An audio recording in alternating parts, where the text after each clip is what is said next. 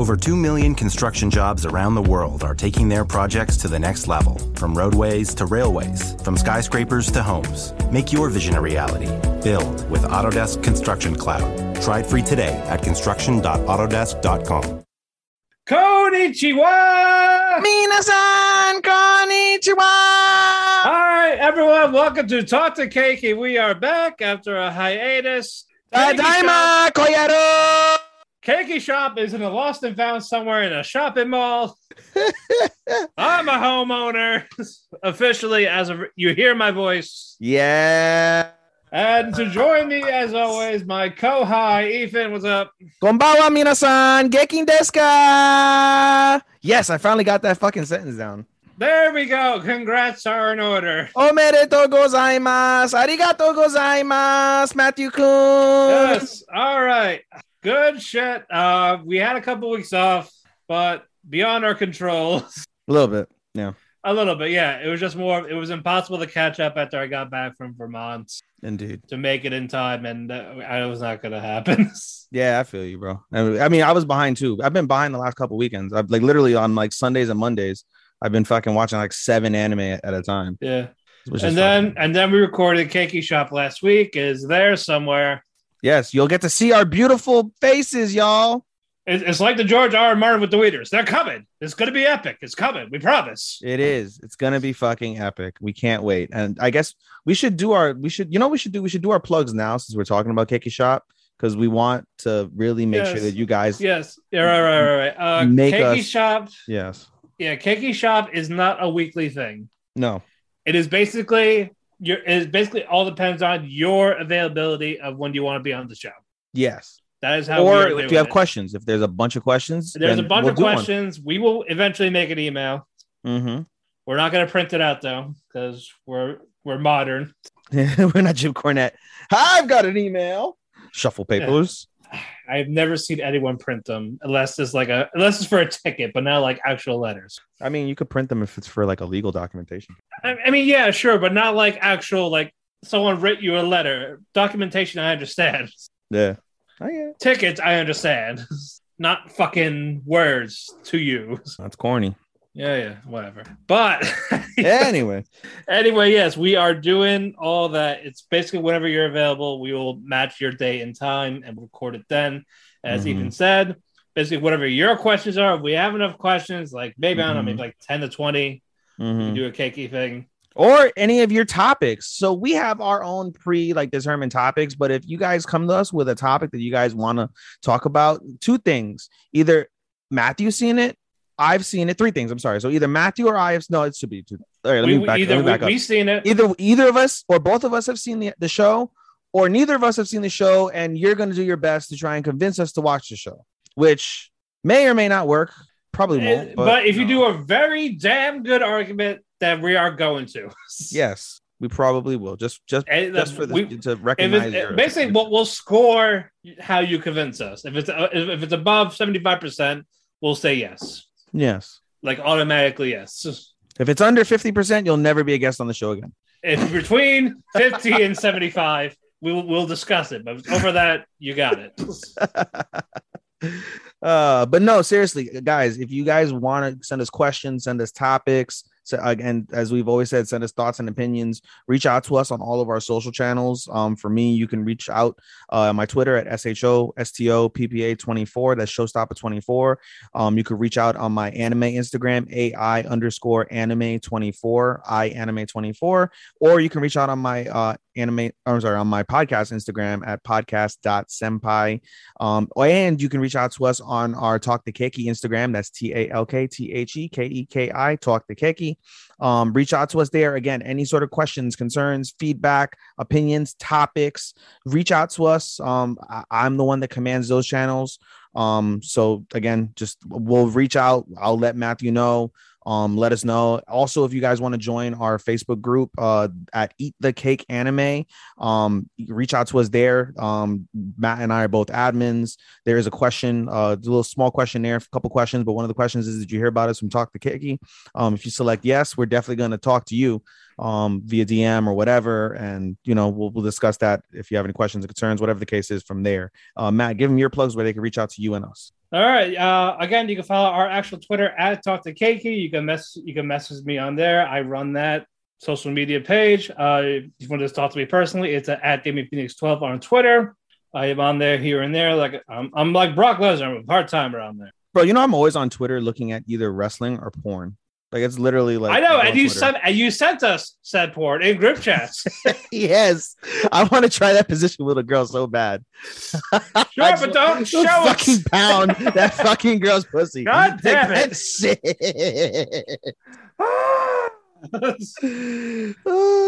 Chimpo manco, Hoshi. Like, come on, man. Try to keep it. We're back, motherfuckers. In case you didn't realize, we're back. Yeah, good to be back. Good to be back. Any other plugs? Oh, one more thing in regards to our plugs. Well, first we're gonna. We'll thank the people at the end. We'll thank the people at the end. In terms of our plugs, on all of our pages, you should see a link tree. They'll have all of our channels and both combined and individual. So go ahead and you can click on that and you can find us there. If you again want to reach out to us directly and you don't remember where we're at, just click on there, you'll find it. So anyway, let's get the show on the road because we got so much to unpack. We got a lot to unpack here, as the great Comrade Sampson would say. Yeah, we got a lot. So we got some news finally. Oh, we got some news. Adaptations, originals, awards, all that shit. Give it to us. All right. The manga Helck, Helck, gets an anime adaptation. I don't know much about it.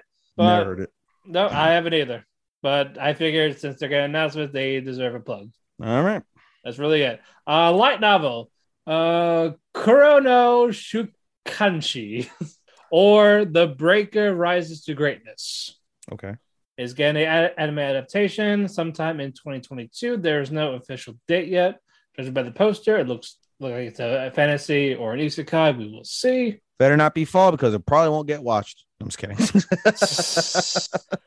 We'll get Jordan Deska. We'll get to them. From like years ago, Classroom of the Elite. Guess what? You don't have to wait any longer. You're getting a season 2 and season 3. You know, I was confused because I saw a season 2 post and I was like, oh, okay. And I've heard of Classroom of the Elite before. I haven't watched it, but I've heard it's a pretty solid series. I am actually going to watch it before season 2 comes out. So much I need to fucking. But it's gonna be like a day off day. Like whenever a day off, I'll just binge it because it's just 12 episodes. It's only 12. It's only one season of 12 episodes. Yep, I could do it. I could do it in one day. All right. So that'll be my job because 2022 comes out.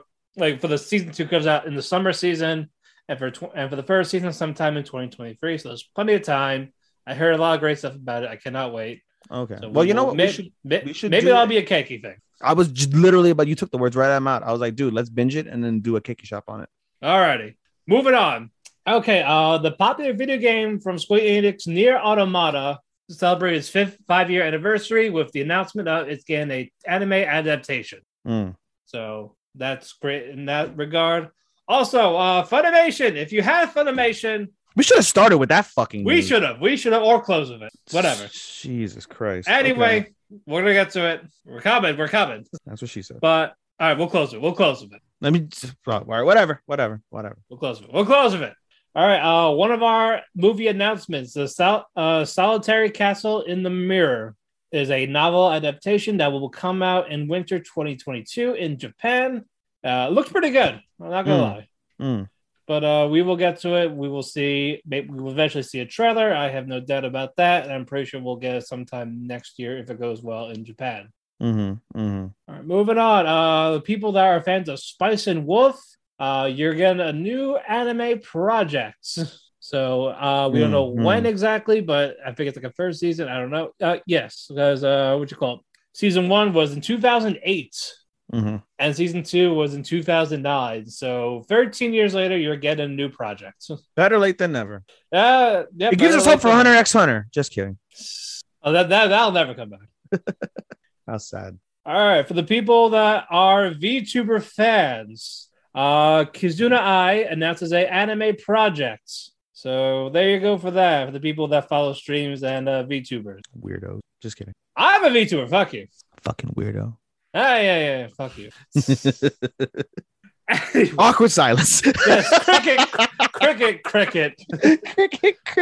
Yo, that's what we need to invest in. We need to invest in the Jim Cornette fucking sound box.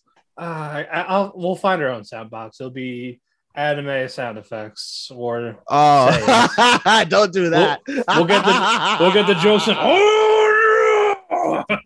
Bro, all you're gonna hear is Yamete Kudasai and Nigeru. I will fucking monitor and make sure there's nothing dirty in there. Right? It's like episode 14 of Bleach. Oh my god! Shut up. Moving on. Mashuko Tensei fans, good news. Season 2 is officially announced. Woo! Fuck yeah, there was never any doubts. We need more sex.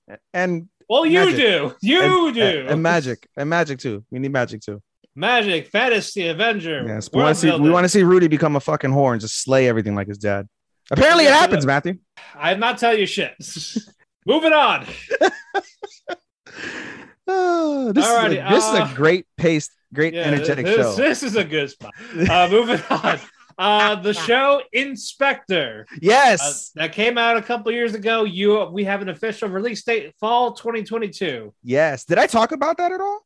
You did talk about it. I did. Okay, I just want to make sure because I did manage to binge that on my trip over to see you. So that was cool. It's the 16th annual Seiyu Awards or Japanese VAs. Those winners have been announced. Kensho Ono won Best Actor for. Well, they don't say for what, just overall. He won. So congrats to him. He's Flotch from Attack on Titan. Mm-hmm. Mono and Komi can't communicate. Mm. That guy I don't like and fucking Nighthead. Mm. He's Tatsuya from Vivi. Mm. So congrats, congrats to him. Actress Megumi Ogata. She is from the Jujutsu Kaisen Zero movie. She's a doctor in Akudama Drive. Mm-hmm. She's Hanako in Hanako-kun. But yeah, congrats to her. Congrats to both of them. We're not going down the whole list. Omerito gozaimasu. We just want to talk about the two major ones. Also, after 5 years, Dr. Stone's manga has officially come to an end.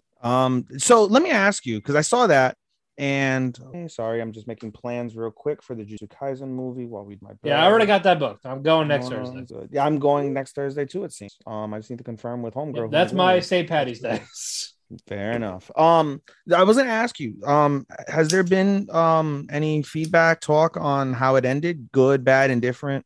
I have not read the comments on it, and I'm gonna leave it to myself because I am about 28 chapters behind. So, you are reading it, okay? So, okay. I mean, I don't want to know what happens. I just want to know, like. So I am waiting until it happens. So I am waiting until I get to it before I look at comments. Okay, fair enough. Yep. Also, season 3 comes out sometime next year for the next arc. Mm-hmm, so definitely look forward to that. Mm-hmm, but yeah, 5 years, 232 chapters, good stuff. I can't see how it actually ended. And I think there was an extra chapter in the summer. I'm not sure yet. Mm-hmm. 2 more pieces of news. An original anime got announced called High Card. Not low card. It's going to come out in 2023. It looks like it's poker, like type of thing. Like it's about cards. I'm not sure. Don't they have like the one that's from the one gambling one that's on Netflix, Kage something or whatever? Yeah, but there's actually no plot for this. Oh, interesting. So, we will wait till we find out more news. You don't say. It could be good, it could be bad. We don't know. But of course, always support original animes that have just adaptations. Sure. They're usually great stuff. Sure. Moving on. Now the big news for the people of wait, one more news. One more. Okay, what? One more news. What? 86 is back, y'all. Next week we will finally, or this coming up week as we record, it's currently Tuesday. This Saturday coming up, we are going to get, is it Saturday? Yeah, this Saturday coming up, we're going to get episode 11 of 86. They're going to finally conclude the 86 season 2. So looking forward to that. Matt and I will be watching. Oh no, you don't watch that, Matt. Never mind. Yeah, you'll be watching it. I'll be watching it. It'll be in your lineup for the next 2 weeks. It'll be in my lineup for the next 2 weeks, and it'll be in my single watching category. So looking forward to that. One of the best animes of 2021. And it started off fantastic as during the fall season, and just was it fall? No, it was summer, wasn't it? Fall. Fall. It was fall. Okay. Anyway, started out great. it would have made my top 5 perhaps if it had actually finished. But anyway, I'm looking forward to it. And now, yes, Matt, go ahead with the big news. The most important news. Psycho news. Yes, for the ones that have Funimation, well, you're going to have to switch over to Crunchyroll because it is announced that their entire library will be going to Crunchyroll. Yes, officially as we are recording this, and as of March 1st. It started as of March 1st, bro. Yeah, and on April 1st, everything will be moved all together because they're moving stuff slowly but surely. Yes, as of April 1st, they said 80%. Basically, as the start of the spring season, a good chunk is there. They said 80%. They did say they gave us a number. 80% of Funimation's content would be on Crunchyroll. And yes, as Matt said, everything starting in the spring season will air exclusively on Crunchyroll, which means that nothing will air on Funimation. So again, yes, if you have a Funimation subscription, go ahead and switch over. You should have gotten an email by now. They will give you 2 months free to give you 60 days for free if you're a new subscriber. If you're not a new subscriber, then you're fucked. It is what it is. So you can take your extra money and maybe you can get High Dive, even though High Dive doesn't stream very much. But hey, yeah, I was kind of upset that Takagi-san is a High Dive exclusive. Like, oh, is it? But you have High Dive. I know, but I was gonna watch. But like, if I wanted to watch it, I could watch season 1 and season 2 on Funimation. But there's no season 3. I was like, God damn it, just have them all together. There's also the 8th annual Anime Training Awards. They have the list of winners. Vivi won a good amount, but the one that took away the most was 86. Yeah, 86 is great. With 5 awards. Didn't it? What's it called? Is that the same one where Fruits won Anime of the Season? Yeah, I was gonna get to that. Okay, my bad. Best animation was Vivi. Best original was Vivi. Boy of the Year, Shinai from 86. Nozen. Shinai Nozen. Call him Shin. I call him Shin. I don't know why. Best girl was Miko from Miracle-chan. Oh, fuck. That surprised me. That did surprise me. Okay. Yeah, the runner-up was Amelia. Was who? What the fuck is what's it called? Toru, I didn't check that chart. Where's Toru? I didn't check the chart of the top 10. There was a small part of me just like, where the fuck is Rem? Oh wait, who's Rem? Don't calm down, Marte. Levy from Attack on Titan won supporting boy. Ram won supporting girl. We don't talk about Attack on Titan much, but I made this comment and I feel it's so true. If you see, because I started watching Attack on Titan season 1, as season 1, season 2, as we know, our main pro tag and antag, Aaron, is very chipper, very happy. And he's in season 1, he gets put with Levi on Levi's squad. And Levi is a fucking dick and he's freaking got like this stone face. And over season 3 and especially now in the final season, we see Aaron adapt that same face. That's something that I noticed. I'm 16 episodes in, but that's something I definitely noticed as I've seen. Obviously there's a lot of spoilers being in our group, so I noticed he's got that same face and it's like, wow, it's pretty crazy. Like he adapted basically to Levi's style in essence, even though that pretty much other shit. So anyway, I just wanted to point that out. Who'd you say was supporting girl? I'm sorry. Ram. Oh, okay. I'm happy with that. Cool. Best couple, Kyo and Toru from Fruit Baskets. Easy.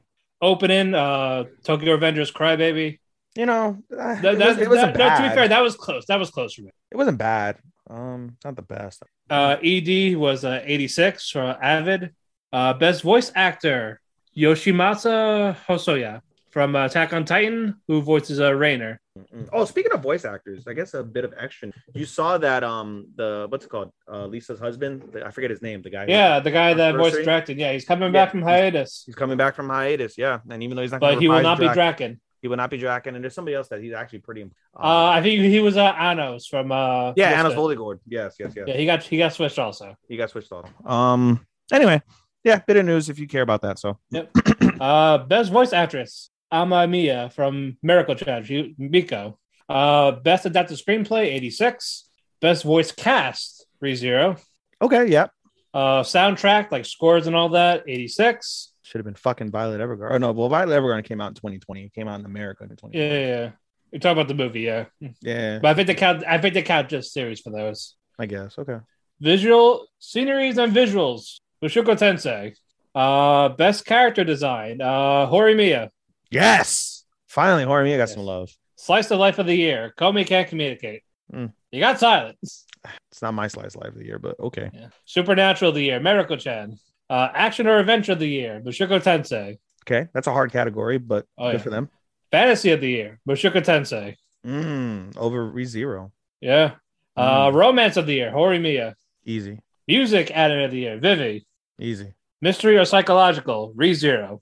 Makes sense. Yes. Sci-fi or mech, 86. Yes. Easy. Comedy of the year, Komi Can't Communicate. I know. Ours is Uramichi. By a landslide. Yeah. And if you're not going to give it to Uramichi, you can give it to House Husband. Movie of the year, Josie the Tiger and the Fish. Okay. Loved it. Drama of the year, Fruits Basket. Easy. Well, not so easy because, yes, it's got a lot of drama. It's a mix of everything. It's a mix of psychological. It's a mix of drama. It's a mix of slice of life. Yeah, mostly the drama. It is mostly drama. I would have put ReZero maybe above it, although this season wasn't as, I guess, drama filled. But I feel like it was. I feel like I would put ReZero in drama. I don't recall what I gave it the last. I think I might have given it 3. Yeah. No, it could have gone either way with those two. Sure. And now Attack on Titan came in 5th place. This is anime of the year now. Yeah, Attack on Titan came in 5th place. All those stands are pissed off. Yep. 4th place was Mushoku Tensei. Oh, Angel and fucking Marte are super pissed off. It's not showing 3rd place. Weird. Whatever. No. Doesn't count. Doesn't exist. There's no 3rd place. Oh, 2nd place, 86, and also won new anime. And of course, 1st place, Fruits Basket. I ruined. Go man. Yep. Go man. It's fine. It's fine. Now I gotta find it. I gotta find out who the fuck was 3rd place because apparently it was not ReZero. As you find that out, and I was making that like the way you say go man. It's like, as we record, today is International Women's Day. So happy International Women's Day to everybody out there, to your special women in your life, for the men or women, and all the women in your life, and all the women that listen to us. Happy Women's Day, y'all. International Women's Day. Okay, 3rd place was Vivi. Okay, hey, that makes you happy. Good for you. That does make me happy. And ReZero was 6.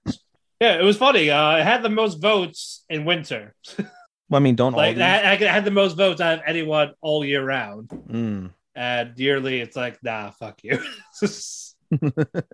I guess, at the end of the day, as much as we chuckle about that, it really just depends on the target audience. It may have the most votes because it's one of the more popular series, but I mean, in terms of it being impactful, it's tough to, put this second half of ReZero specifically as a whole. If you wanted to do, if you were to watch the entire season 2 in its entirety, yeah, for sure, it's super impactful. But when you break it up into the cores, the second core wasn't nearly as impactful, I feel, as core 1, especially how it ended. As we've heard a lot of people bitch and complain that it wasn't a drama filled ending, it wasn't a cliffhanger, but we've seen that before from season 1. They left on a high in season 1, didn't they? Did they not? Unless you watch the director's cut. If you watch the director's cut, then, which is what I did to watch ReZero, if you watch the director's cut, then you don't get a happy ending as you would have thought in season 1. So yeah, I don't know. Horimiya is not even on their top 18.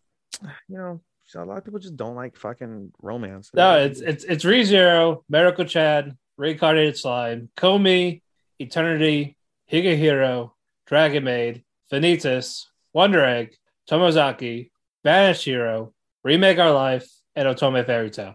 I love all the majority. I've seen a majority of them, and I love them all. I wouldn't put them all for me. Yeah, you saw almost all of those except for Vanitas. And Dragon Maid. Yeah, we both didn't watch Dragon Maid because we don't want to see 9-year-olds in sexual situations. I am indifferent about that. You didn't want to see that. I just didn't watch it before. I mean, it should not. Like, it's not even a lie. It's an actual 9-year-olds.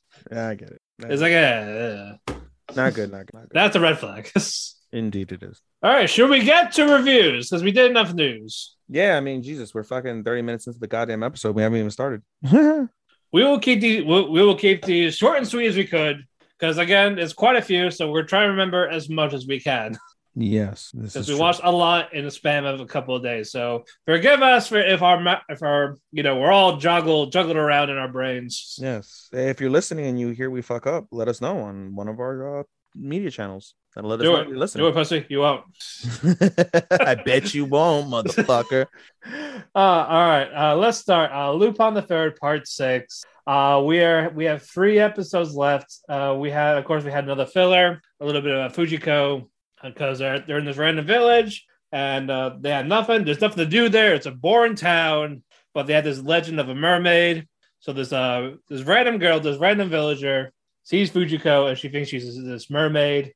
And Jigen and Goemon, she thinks that the whole crew have the house for Fujiko, even though Jigen and Goemon don't. It's only Lupin. Only Lupin has a house for her. And she always plays it off like, no, fuck you. I don't love you, even though she secretly does. Like, I saw you flirting with the receptionist, slaps her in the face. She finally talks to one of them. She talks to Lupin. Like, is that her? Like, oh yeah, this is normal for us. So now she knows, like, they're all talking to each other in that ordeal. Lupin tells her what love is, and it was a really nice scene. I didn't know the dialogue word for word, but it was something that's really cool. And Lupin's such a cool character. I'm sorry, he's one of the coolest male characters in anime. From even for about 50 years, and he still will be. 50. But it ends with basically the girl's like, oh yeah, I know where the actual mermaid is. You know, she dressed up Fujiko as a mermaid, but they don't know that. Say, all right, you three, confess your love to this mermaid. And they all say like sweet stuff. And they find out it's Fujiko. Like, so which one do you pick? None of them. Fuck them. Like, fuck you. But Lupin's like, you know you love me, baby. It's fine. Yeah. And then he went to Goemon and Jigen. Aren't you guys upset? Like, no, we actually don't like her. We don't like her like that anyway. Anyway, and they drive out town. They stole a shit ton of money from another town, which they were stuck in because the bridge was broken. But once the bridge was fixed, they robbed the bank. The end of that one. But we'll get to the main story conclusions in the last 3 episodes, so I cannot wait. Ranking of Kings. King Bosi versus Oken. The Immortal One versus the Unstoppable. He finally comes out. He's not in jail anymore. He's like, all right, I waited long enough. I'm going to go clap some. Hey, clap. Pretty much. But yeah, first we see the importance of Miranjo and King Bosi, because basically Miranjo's mother got murdered by these poor villagers that would just betray you in a flash.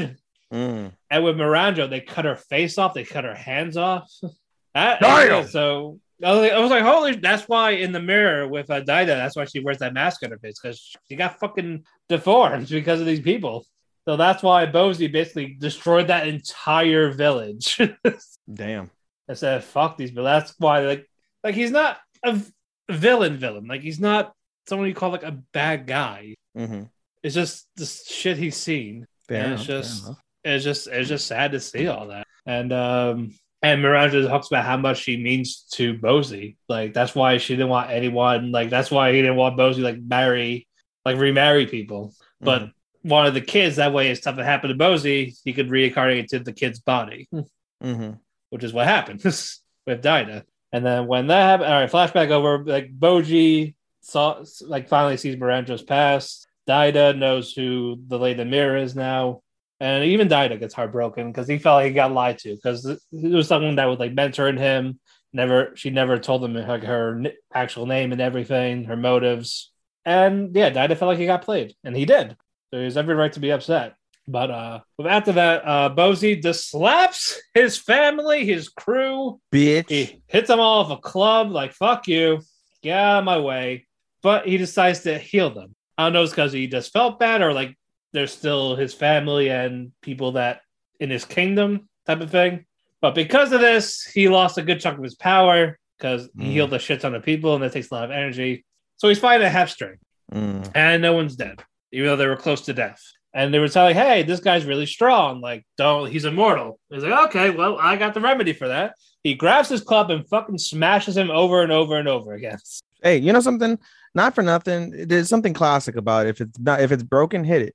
It may fix. Truthfully, he crushed and crushed his armor and everything. So he was split it in half. And while he was trying to regenerate, he grabs all the armor pieces, crushes it into a ball, and then eventually he gets out of it. So he crushes him again.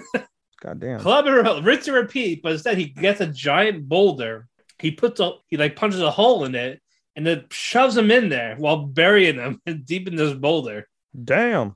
While it just in this tiny circle. Damn. So he can't get out. So I was like, holy shit. Then Kage's like, Boji, do not fight your father. He's fucking strong. You will die. But no, Boji's determined to fight him. And that's where the episode ends. So next episode, we're going to get Boji versus Bose. Nice. I can't wait. Nice. It's going to be so good. I wish, damn it, I want to count it. No, I could count the fights. I can count fights. Actual shows. So if it's good, it might be best fight. We'll see. We'll see. Indeed, we shall. Moving on. Doll's Frontline. The gang's all together again. AR-15, M16, M4, SOP mod.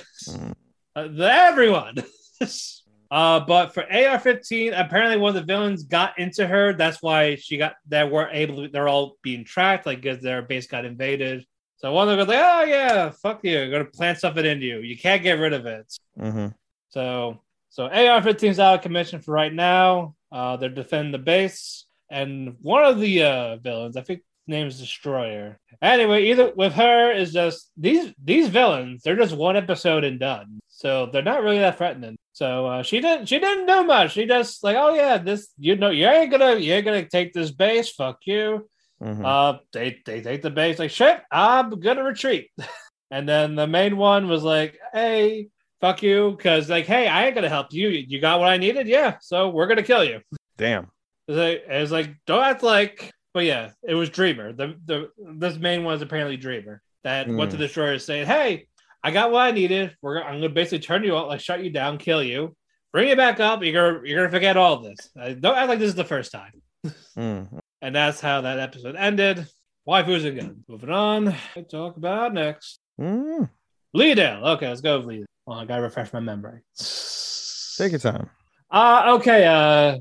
Kana goes back to the village where she was in the first episode. Because like, oh yeah, I promise I come back. That type of thing. She basically checks up on everyone. She hears cries in a well, and they're like, "Oh, what's that? Oh, I don't know. Let's go find out." They see her in a spandex suit. Hey, going underwater. Hey, go into this black hole type abyss. Hey, and on the other side, it's a mermaid. Oh, the mermaid, like she's like everyone's abandoned. The village is gone. Just her by herself. She's like, okay, fine. I'll get you out of here. She takes her to the villagers, like, hey, can you look after her for a while? Like, oh yeah, sure, we can put her in the bathhouse. All that happens, and then we get a cute moment with Kana and Shiden Saber, who was basically he was another player from the Leadale game where she was from.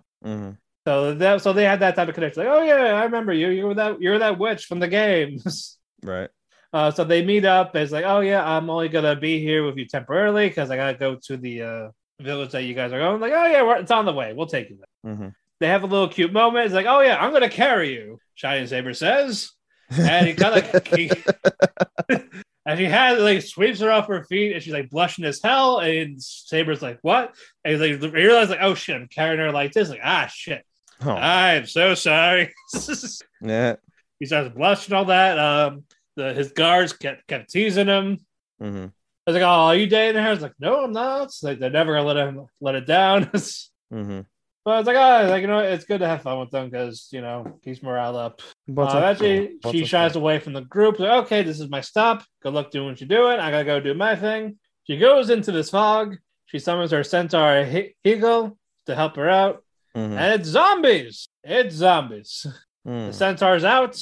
She has another weapon out. I was like, oh shit. Well, it's gonna be tough. I'm gonna go fight. All right. Slow loop. More fishing. Oh my god. More fishing. I never get Koharu and Hiyori leave home for a little bit. What? I was gonna say, like, I never like get excited when you're like, oh, fishing. Fishing. More fishing. Oh god. It's all fishing. Oh god.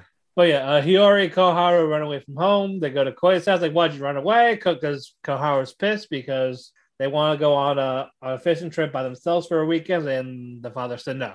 So Koharu's like, you're a dick. I hate you. But eventually they go back home. Like, well, okay, you can go. So it's Koi, Koharu, and Hiyori. They go to this mountain for a fishing trip.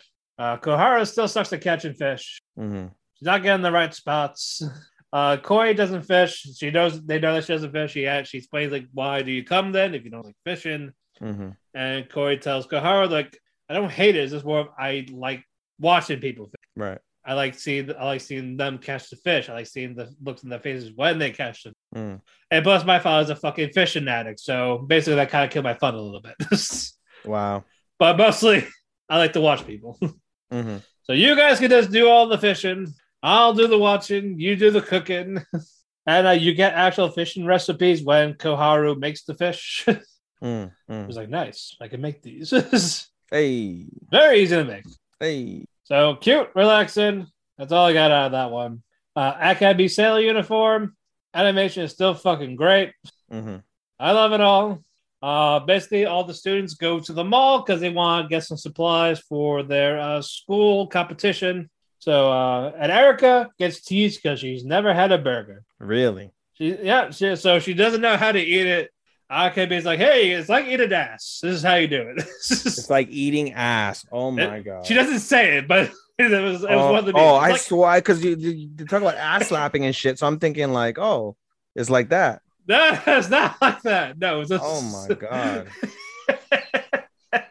It's like eating ass. No, because that was a meme. Like it's like here, you spread the buttons and you dive right in. Well then, ladies and gentlemen. No, it's like, okay, no, you just grab it like this. You grab it from the wrapper and just eat it.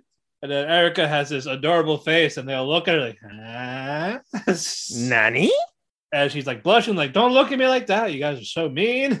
But mostly it was about one of the students losing their bookmark.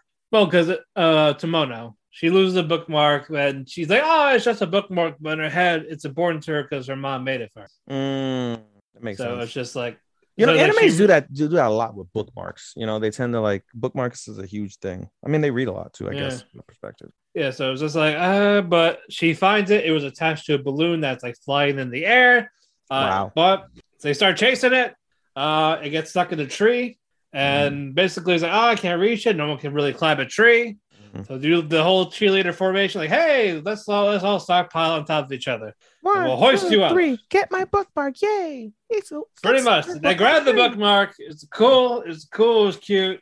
That was basically where the episode ended. So the next episode is going to be the competition. They're going to win, I'm sure. But we'll see. Should be like 1 and 2. Gotta be. Or you might be done at this stage. No. I think I have Vanitas left. That's it.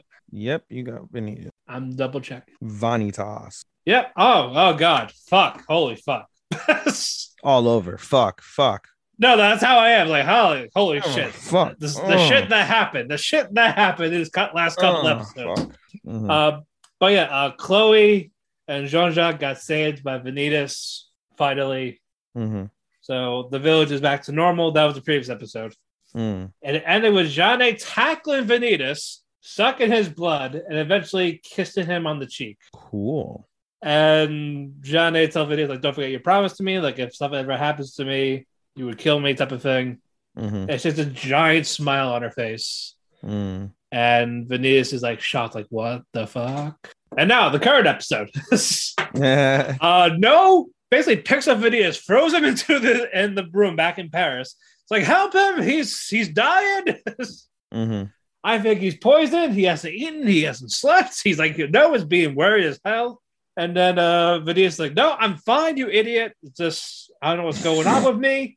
But all I can think about is Jeanne. Every time I look, like, basically, he's in love with Jeanne. He doesn't know that yet. Oh. But the guys in the office just glare at the both of us, kicked him out. Say, hey, why'd you kick us out? We were trying to explain the situation. Why are you doing this to me? So Noah's like freaking out because he doesn't know that he's in love with Jeanne. Yeah. He basically assumes he just got poisoned or something. And then Vanitas just runs away. He's like, I need to get away right now. Leave me alone. And we see Roland and Oliver sitting at the cafe like, oh, hey. He doesn't say Vanitas' name. He calls him Vincent because he doesn't want Oliver to know, like, oh, yeah, I don't want to know you're him, basically. So Vincent, my dear friend, like, we met at a drinking club, basically, at a bar. I outdrank him. But please sit down. Like, what's troubling you? He's like, you guys aren't expert on love or something, right? It's like, Roland's like, I have a fair share, but it's mostly Olivier.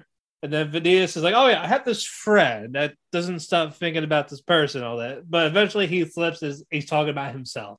And then Roland's like, oh. And then grabs his hands like, my dear boy, you are actually in love with her. And Vanitas hates it because he never had anyone actually give a shit about him. Like, he teases Jeanne, but the fact that someone actually loves him and him feeling the same way back, it's not normal for him. So he's like, he's like he's like stuck. Like why? Like why does she? This makes no sense. Naze.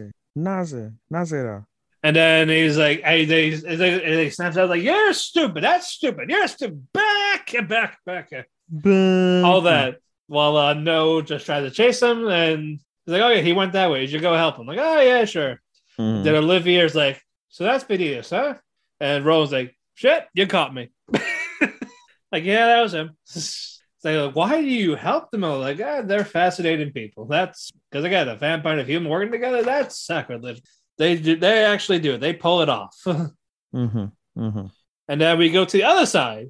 Jeanne is back home with Luca and Dominique. And then she explains what happened with the mission, like Chloe says, but she doesn't know where Chloe is anymore. Like she prefers to keep it that way. She doesn't have to try to. That way she's not ordered to try to kill her again. Then she talks about Benitez, and then Luca is like, "Why? Why are you talking about this guy? You're for me. Why? Stop it." Then Jeanne talks about, and Jeanne is like calm and cool about talking about how much she cares about Benitez, while Benitez is freaking out. But Jeanne is like calm and collective. And then Luca thinks like, "Oh, did he mind control you or something?" And then he yells for Dominique to come here, like, "Hey, like she's in love with him." It's like, "Why? You should follow someone like No, but don't go out to No because he's mine. Fuck you." Basically, it's just Jeanne and Benitez being more like they're aware of that their feelings towards one another. That's all good and dandy. But what happened after is what the fuck. Ooh, this blue-haired child, this boy. He's like, and he has a chain. And he like he's pulling someone in. He's like, "So, where's No? I told you to bring him, and you didn't." Who he has in his hand is Dominic, and he's like, "Well, if you can't bring him, I have no use for you." So he gets this knife, and you hear the. It's like fuck. Damn. So it's a cliffhanger. We don't know, but holy shit, he grabbed Dommy and he fucking killed him. I think that's it for me. Dun dun dun. We won't find out until next week. Now I ended on a cliffhanger. All right. Yeah. All right. I'll try not to be long-winded, even though he was kind of fast considering we've missed 3 episodes. I'm gonna start with Princess. I'm sorry. Princess Connect season 2 is really, really, really fun. It's way better than season 1, and I gripe about this every week that I watch this show, and it chaps my ass that the animation is stupendous. The fights are really good. And there's plots and points in the plot, I should say, that are really good, but the story is just so damn incoherent that it's so hard to follow, and it fucking pisses me off. Like, I want to give this show a 4 out of 5. I want to, but the story is just so bad. It just knocks it down. And the story itself isn't even that bad once you kind of figure it out. But like, there's so many characters. Like, one of the things that bothers me, there's so many characters. I don't even know hardly any of the other side characters' names. I don't. It's so hard for me to write weekly reviews on Princess Connect because I can't fucking write who was what because I don't fucking know. The episodes are great because we're getting more in depth now into what exactly is going on. We find out more details about the fake queen. She's now in the latest episode. She's the omnipotent czar. That is, she's not the real queen, as we know. That's Pecorine, aka Princess Eustania. The person who basically is mimicking her and getting her away is the omnipotent czar. She's a member of the 7 crowns, which I guess are like powerful fucking beings. I don't know. They never explain who the fuck the 7 crowns are or what their significance is, so I don't know. They're just really fucking powerful and do really cool shit, apparently. And we also find out basically in a couple previous episodes, Yuki gets some of his memories back, and he sees that he had another guild he was with before, and he faced off against the omnipotent czar, and all of his guildmates died, and he was about to die, but he went into the and we find out what it is. He went to this machine, and that's what's called the Redive. The show is called Princess Connect Redive.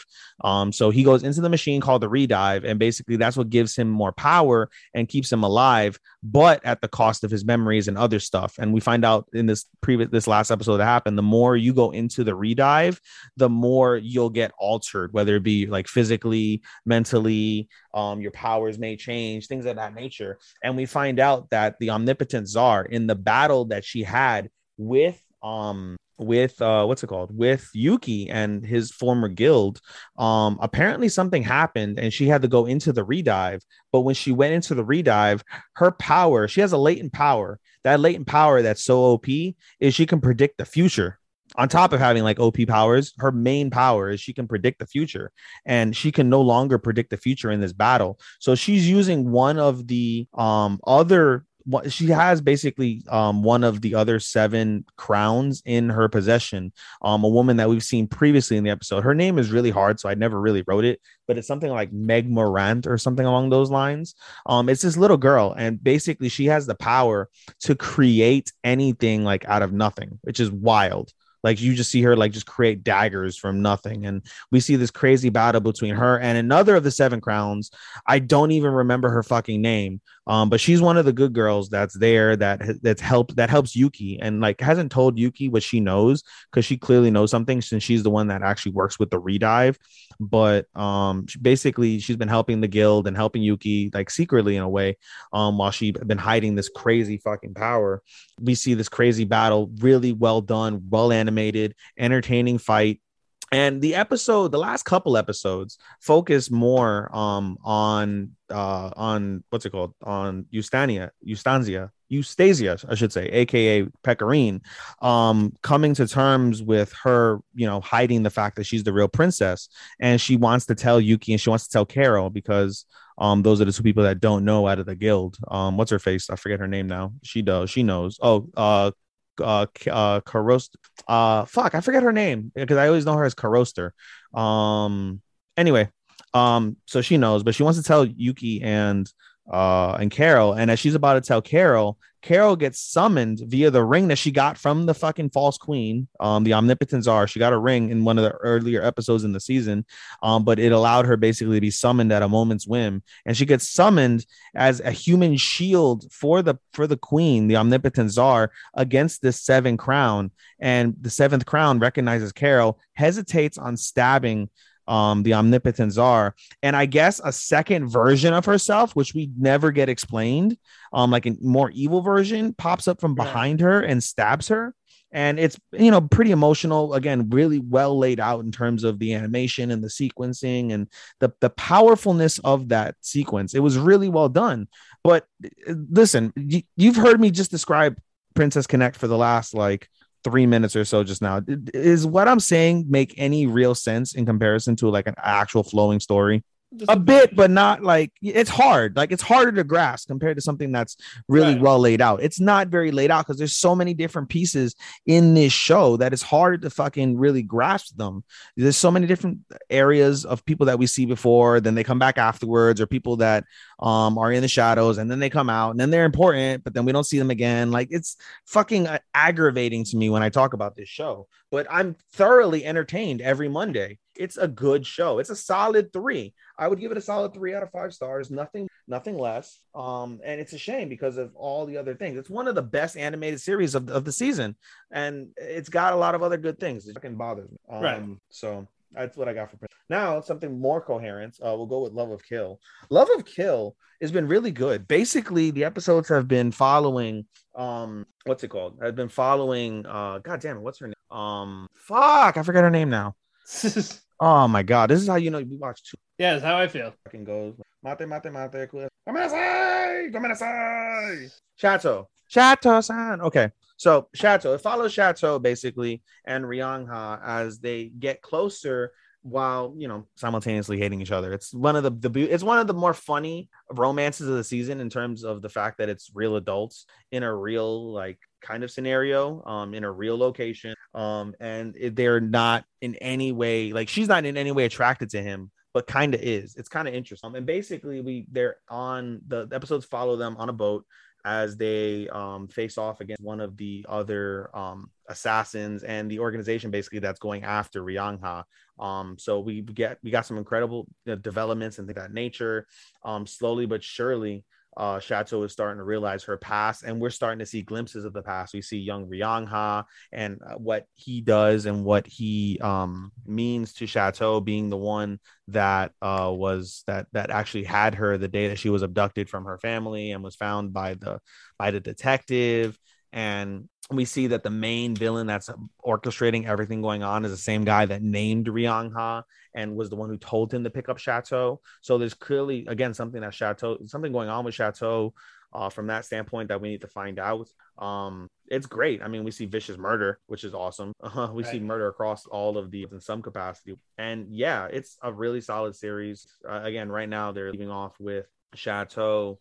With Ryangha being brought over to this guy. His name is Donnie, being brought over to the main villains, and he brought over to his mansion while Chateau tries to catch up with him and try and saves Ryangha after the amount of times that Ryangha has saved her throughout the season. So pretty good storytelling from that standpoint. I'm not doing the description justice because, again, it's hard for me to go back 3 episodes and give you everything in detail at this stage, but again, super solid work that they're doing. I'll talk about is Strongest Sage. Strongest Sage is really simple. Maddie and his crew are ridiculously fucking OP. I mean, that's the whole premise of this of the show, is the fact that he got reincarnated, and he got reincarnated as the best magical user ever, and he got even better because he's got his special fucking powers now that he didn't have before. So it's pretty simple. They basically defeat everything. When you think that fucking there's going to be some problem, no, not really. Easily defeated. You know, it gets old after a while, but it's entertaining in its own way. At this stage, basically, Maddie is going over to Maddie. Or let me back up a couple episodes. Maddie faces off against a demon, super powerful demon, easily defeats the demon. But the demon, although he easily defeats him, he was more powerful than the other demons he faced. And also he was more prepared because of the fact that he was being prepared by the king demon, whatever he is. And so basically him and Maddie have a conversation via some like hacked channel, basically. And the demon's like, you're not going to find me. Ha ha. And he kills the connection. But Maddie, because he's OP, he's like, oh, I managed to get your signature in this magical ball, in this magic stone. And we have to go read the magic stone. We're going to go over to this location where the magic stone is. And he almost blurts out, like, I made this 1,000 years ago. You know, and they're like, how did you know? Like, oh, I just came across it. He basically tries to bullshit. That way they don't find out that he's the reincarnation of Gaius, who's that, again, that crazy, powerful magician that was died 1,000 years in the past. So they go about it from that standpoint. They end up having to go back to the school because, again, I don't know if I went over that, but basically they got a scholarship so they can leave the school premise whenever they want, so they could go fight the demons, but then they can go back as students. It's, you know, and shit like that. But in any case, they go back to the school. They find the school being rebuilt completely, and they ask what's going on. The headmaster says, you know, that they're basically rebuilding the school from the ground up. And Maddie's like, oh, you're basically making this a fortress. And he's like, yeah, exactly. So there's that. And as they go, they're like, all right, we need to ask the king to let us go into this land because they have to cross a border to get to this like magic stone reader thing they have. And so they ask the king to get approval. They go. And in order to get into the area where the device is, it's in what's called a restricted area. So they have to go into, they have to be part of the guild of the town, and they have to be rank A. They go from G to S. And so they got to be rank A in order to access a restricted area. So Maddie ends up facing the most powerful fucking guy they have, which is a rank S. And it's a really good battle considering it's Maddie's toughest battle in the entire season thus far because of the fact that this guy he's super powerful as it is, and he doesn't cast magic, but he innately does it. Like he's subconsciously casting magic, and he puts up to be a little bit of a fight for Maddie. Maddie again easily defeats him because that's the whole story. Maddie easily defeats everybody, but he mentions like he has a lot of latent power, and if he learns how to cast magic properly and efficiently, that he'll maybe even surpass him in terms of battle ability, which is a pretty cool compliment. And so they go on from that standpoint. They tell him, the guy, I forget his name, it's like Gaius or something, like not Gaius, but like Gaius or some shit like that. They tell him basically what their plan is, and he's like, oh, you know, lately it's been weird, like there's like a weird aura around the town you're going to. On top of that, on top of that, there are people that are going missing from the from their parties that are going missing going to that area. So they hit and they said there's a lot of checkpoints. So like, oh, that's peculiar. So they go over and they hit the first checkpoint. They manage to get through, but then Maddie, because he's OP, recognizes something's not right. So he looks at these passes that they're given, and it says, hey, strong party approaching, beware, dispatch of them ASAP. And then as they read that note, basically that hidden note that's done with demon technology, we see just a horde of like fucking minions that are around the corner wanting to fight them. Maddie, of course, because he's super smart and OP, he's like, hey, we'll just cause a distraction and go ahead and put them all to sleep with this magical device. So they cause the distraction, they put them all to sleep, and then the two girls, Lori and Alma, that are there, they end up going to sleep as well. Again, simplistic but entertaining in its own way. And then finally, Boruto.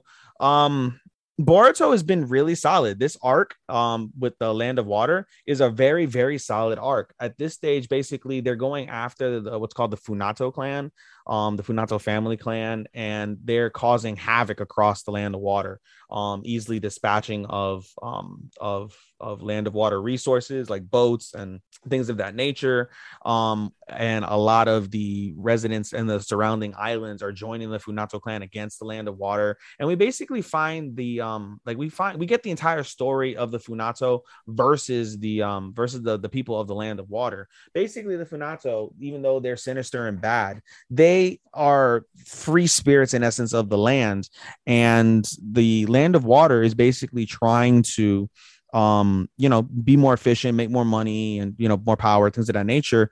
So one of the things that they've done is they've started, after they defeated the Funato clan the first time, was they wanted to bring everybody together. Before, they had a bunch of islands and they used to be like independent islands of themselves, but then they adapted them basically into the Land of Water, which caused problems for people that are there that wanted to be independent and single and things of that nature. So that's why we see a lot of support for the Funato now. And basically the Land of Water is struggling to combat that because of the fact that they want to basically live independently again against what the Land of Water is doing. So we get a good dynamic, good political dynamic from that standpoint. Basically, the Funato, they faced Boruto, Kagura, and the Seven Ninja Swordsmen, and Iwabe and Kawaki as well. It's a whole collective between Team 7 and Team 5, as well as the Kagura and the Seven Ninja Swordmen that he broke out from the prison. So we get some decent battles there, and some decent developments here and there. The last episode of Boruto basically starts off with Boruto collapsing from heat exhaustion, and he dreams that he's drowning. He falls off the ship and he's drowning, and a guy saves him. I forget the kid's name. But basically this kid saves him. Coincidentally, somebody that looks like the kid ends up coming on the boat, saving everybody, bringing them over to this island, and they're going to try and fix the boat, which was blown up. The engine was blown up by a secret member of the Funato that tried to frame one of the Seven Ninja Swordsmen for murdering the captain of the boat.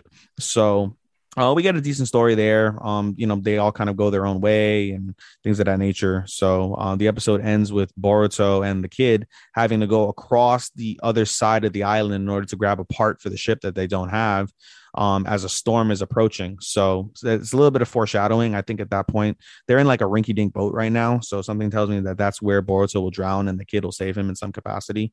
And we'll get more details in regards to the Funato being in that general vicinity of that island. So again, super solid stuff, very entertaining. From that standpoint, nothing bullshit, nothing fucking lame about Boruto in this particular instance as this arc continues. So good stuff. Good stuff indeed. That is it. Separate stuff. Yes. Until next week, Live 86. Yes, and now we're going to do Together. We're going to close off with the stuff with you together. Yes, and we're going to start off with a big one, ladies and gentlemen. My Dress Up Darling. We usually end with it, but this time we're going to just start with it. We're going to start with it because we want to end on something that's a little bit close to my thought process. So yeah, and plus, to be fair, with the past couple of weeks, I think it deserves it. I mean, dude, none of these other anime that we've seen truly deserve to end the way fucking Dress Up Darling. Let's keep it 100. Well, I say Sasaki Miyano too. Not really. Yeah. Not really. You know what I want to talk about second to last? What? Requiem. I want to sell Requiem. We could do that. Maybe Requiem. Maybe Genius Prince. Maybe Realist Hero. Those are all like, they're all in that like tier that's under what's it called? Under Dress Up Darling for me. Like, yeah, it's just tough, bro. Like maybe Sasaki Mount is a little bit above the other ones that I just mentioned, but not by much. It's closer to Requiem and Realist Hero and Genius Prince to me. We still got to try to mix it up. I know, goddamn, whatever. All right, anyway. All right, let's move on. Let's go. Let's talk about fucking Dress Up Darling. Yeah, eat the Keke's hated anime. Yeah, for real. Seriously. It's one of my favorites, though. I always, now that fucking Demon Slayer is done, I always end my anime binge with Dress Up Darling, without fail. I usually go by day, but I end with the best one of that day. So I end Saturdays with Dress Up. Yeah, normally I do that too, but I'm so behind on everything. It ends up being Dress Up because Dress Up is just so much better than everything else. Right. But basically, if you saw from the previous episodes, Gojo is making Inu's outfit with Marin. It's a group cosplay this time. Yes. The Junas and what was the name of that show? It was some Sailor Moon shit. Yeah, basically the Sailor Moon knockoff show. Sailor Moon knockoff. Great value Sailor Moon. Great value. Dollar General Sailor Moon. Dollar General. Dollar Tree Sailor Moon. Also, happy 30 years to them before we continue. At some point in my life, I do want to go back and watch Sailor Moon. I might watch the newer ones to see how that is. I kept hearing positive stuff. But again, it's just so many episodes. That's the problem. I know. That's why I said at some point in my life, I'll go back. That'll probably be the second to last anime I watch behind fucking One Piece. But Marin, she feels insecure because she doesn't know a lot about the cosplay material after hearing Gojo and Sejuna talk about cosplay. But anyway, Gojo finished their outfits and not a little quicker than the first one. But again, since he's getting better at this, it's easier to go about it. But Sejuna was like, "Oh yeah, I love how you made the cape a little heavier with the fabric. I can still move and all that." And like geek it out basically, and just in the terms of making an outfit. So Marin's like, "Oh yeah, I love how they string." Yeah, I love this. Before that though, Marin puts on another bathing suit. Like, oh yeah, it's another bathing suit. Yeah, it's not, you don't see anything, but she forgot she put on the wrong top. Well, are we skipping totally the fact that freaking that Gojo got a boner and fucking Marin got excited? No, because that happened during that. I was leading to that. Sorry. Yeah, I was leading to that. That was the first thing that stood out for me. Hey, pun intended. But I was like, oh yeah, ba-ding. I'm like, oh shit, wrong top. And it's like, that's the thing you're worried about, not the fact that you show me, just the fact it's the wrong one. Right. And that's after she lifted up the skirt too. Don't forget. Yeah, like, oh yeah, it's another bathing suit. I sent you the pictures. It's like, yeah, I saw the pictures and other stuff. And of course, and he the fucking show goes over there. Of course, the fucking show, bro, has to show the fucking ass crease next to her fucking pussy. Bro. Like, really? Zoomed in on it. But World's End won't do that. No, I was just about to say, I was like, it's funny how like clear and as shit like this episode, this show is, but fucking World's End like destroy an entire screen. But we'll get to that momentarily. We'll get to that. We'll get to that a bit. But the mother's like, oh, you got some, you hiding something there. It's like, go away. All right, now. Doki's there. Then no, don't touch. Like, don't touch. Don't go near me. Go stand in the corners. And then Marin not realizing like, oh, Gojo's actually horny. He's like, oh, did I do something wrong? I'm sorry. Yeah, she thought he was pissed. Like, no, he's just horny. He's just horny. But anyway, they got the cosplays are made. They go to the building, but we get a flashback of Sejuna's sister Shinju. They talked in private after scouting the area they're going to take photos in. Yep. So I was like, oh yeah, can I talk to you? No, I'm sorry. Gojo wanted to talk to her. Yeah, Gojo wanted to. He's like, you want to cosplay, don't you? And then she's like, I can't because I'm too fat or whatever. She's not. And like I see a lot of people cosplay different things, whether it's like a gender bent or different body sizes. Like they all did because they loved it, and that's why I like doing it. So if you really want to, I'll make you an outfit, no problem. Right.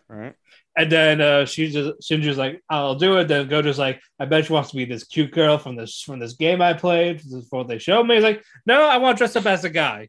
And then his face went, huh? Daito Onitama. I love how they call him Onitama. That's the first time I've ever heard Onitama. And he's like, Onitama? Onitama? Like his face completely changed. I did chuckle. at that. Yeah, it's like, because you didn't expect it. But no, she wants to do a feel variant. Well, she wants to look more of a guy for this. Like she wants to be a reverse track for this. And he's like, you know what? Yeah, I could do it. And the problem was she has no money. He's like, oh shit, I forgot. You're 3 years younger than your sister, so you don't have a job. But luckily, it's easy enough to do. Just take a school outfit and resize it a bit. And then I was like, oh yeah, like here's this shirt. But her breasts are too big, so it's like it's holding on for dear life. And then the button fell out. It almost killed him. It killed Aaron from Attack on Titan, but it didn't kill Gojo. And then he's like, but it's like, oh, it's no problem. I'm gonna sew it back on, no problem. And then Shinju's like, like, oh yeah, like you make it like you before you made it sound so easy, but I see you're struggling too, like a normal person. It's like, oh yeah, I also look up to this girl. You know, she's cute. She says whatever. She's a free spirit. Yeah, I guess she's cute. I was like, you didn't need to hear that. But eventually, their side project is done. She finished it. They found a way to make her breasts basically turn to flat chested, make her go Korean. But no, it's just no. There was wear a certain top. It just dawned on me what that entails. It's like I'm telling you, them K-poppers. I'm fucking done. But anyway, yeah, they found this out. We're like, okay, it can make it basically flat chest. If we have this on, we just gotta adjust it. You're good to go. So she buys it. It's cheap. It was cheap. Like, oh, it's gonna be expensive, but no, it was like $35. Like, oh shit! Click buy, damn it! Click buy. But we eventually get there. They reveal, ta-da! She's this character. Shinju talks about how she wants to cosplay, but she's afraid of how they're gonna act. But no, Sejuna and Marin just fangirl over her. For real, it was adorable. You're amazing, fucking amazing. I can't. Selfie, Sashin. Yeah, she wants a selfie, and they're like, oh shit, we gotta take photos because we're paying by the hour. Yep. And then that's where they, Side note, I want to go back I do want to go back one episode. The episode with them on the beach. The previous episode was fucking horrible. The end scene. Yes, the end. That whole thing was beautiful. Where they're on the end scene and Marin wants to spend time with Gojo and then gets embarrassed. Let's go, just the two of us. Yes, and the bird was fucking hilarious too. I love the goddamn bird, the pelican or whatever the fuck it was. That took the food. That took the burgers. Yeah, that took the burgers and shit. That was funny. Now I kind of want to make that burger, that whited, the fish on. It's like, damn it, I gotta look at it. Like I looked it up. She was like, let me see if I can find actually. And then I can make it. I was like, okay, cool. Yeah, dude. No, I mean, the Dress of Darling has just been awesome, dude. I gave it 5 stars already. It's a shocker. Yeah, it's just, but yeah, again. Have you rated, by the way? Unrelated, but unrelated question. Have you started rating your shows for the season? No. I wait till I'm done. I'm pretty confident where I'm at right now, so I've rated everything. I didn't realize the amount of like. The only thing I rated was Demon Slayer. That was it. I mean, yeah, I rated Demon Slayer. I've rated everything. So, I mean, I'm surprised at some of the averageness that I've had. Some of them weren't so average, but I have a majority of my shows are pretty average. It lowered my rating significantly. I had a 68.8. Now it's down to 68.3. But yeah, I'm not rating yet, but this is definitely high up there. I wish people shut the fuck up about the stuff that they're issues with. Right. It's like you can I like it for not that, like for other stuff, but no, let's just focus on, jiggling tits and ass. Yeah, dude. I mean, I get it. Like, I get it, but like, don't make it like, I gotta throw everything out the window. I don't care how good it is. I don't care about the characters. I don't care about the emotional scenes. I don't care about unique stuff about cosplay. Nope, just fan service. You're done. Those same people just don't relate, and that's the biggest. The people they don't relate. If you don't relate to something, you can't like comprehend the significance or the goodness within it. I think that's for a lot of things. Again, you can watch a show without going, "Hey, I'm gonna have sexual thoughts about that later." I mean, it's kind of hard not to see Marin and some of those things and not think sexually. But I know, but saying like that's like the whole premise of why you watch these shows. Yeah, in essence, I agree. Yeah, but I hate that they just throw all those out the windows because of that little thing. Yeah, but hey, whatever. It's gonna be in the contention for the anime of the year. It's not definitely. It's not gonna win. It's definitely on my list for sure. It's not gonna win this season's anime of the year. It won't win anime of the year as a whole. It's gonna, like, as we already know, as we've said a bunch of times, unless Chainsaw Man. Like, how dare you speak for me? Dude, stop. You already know, dude. Like, you know, bro, unless Chainsaw Man or Bleach or like one of those other like top action like shows like does something, it's gonna be Attack on Titan or fucking. Well, I have different tastes. Point blank, and bro, you stop. You're just lying to yourself at this stage. I am not lying. You're lying to yourself. It's great right now, but again, something better could come. I don't know. I doubt that. For you. You don't speak for me, damn it. I'm a ventriloquist. Didn't know it. Yeah. You're funnier than Jeff Dunham. I'll say that. I'm gonna have Sean clip this, and that probably won't happen. But see what happens. I'll have Sean clip this, and then we go back. Like, hey, I was calling this shit since like January, some shit.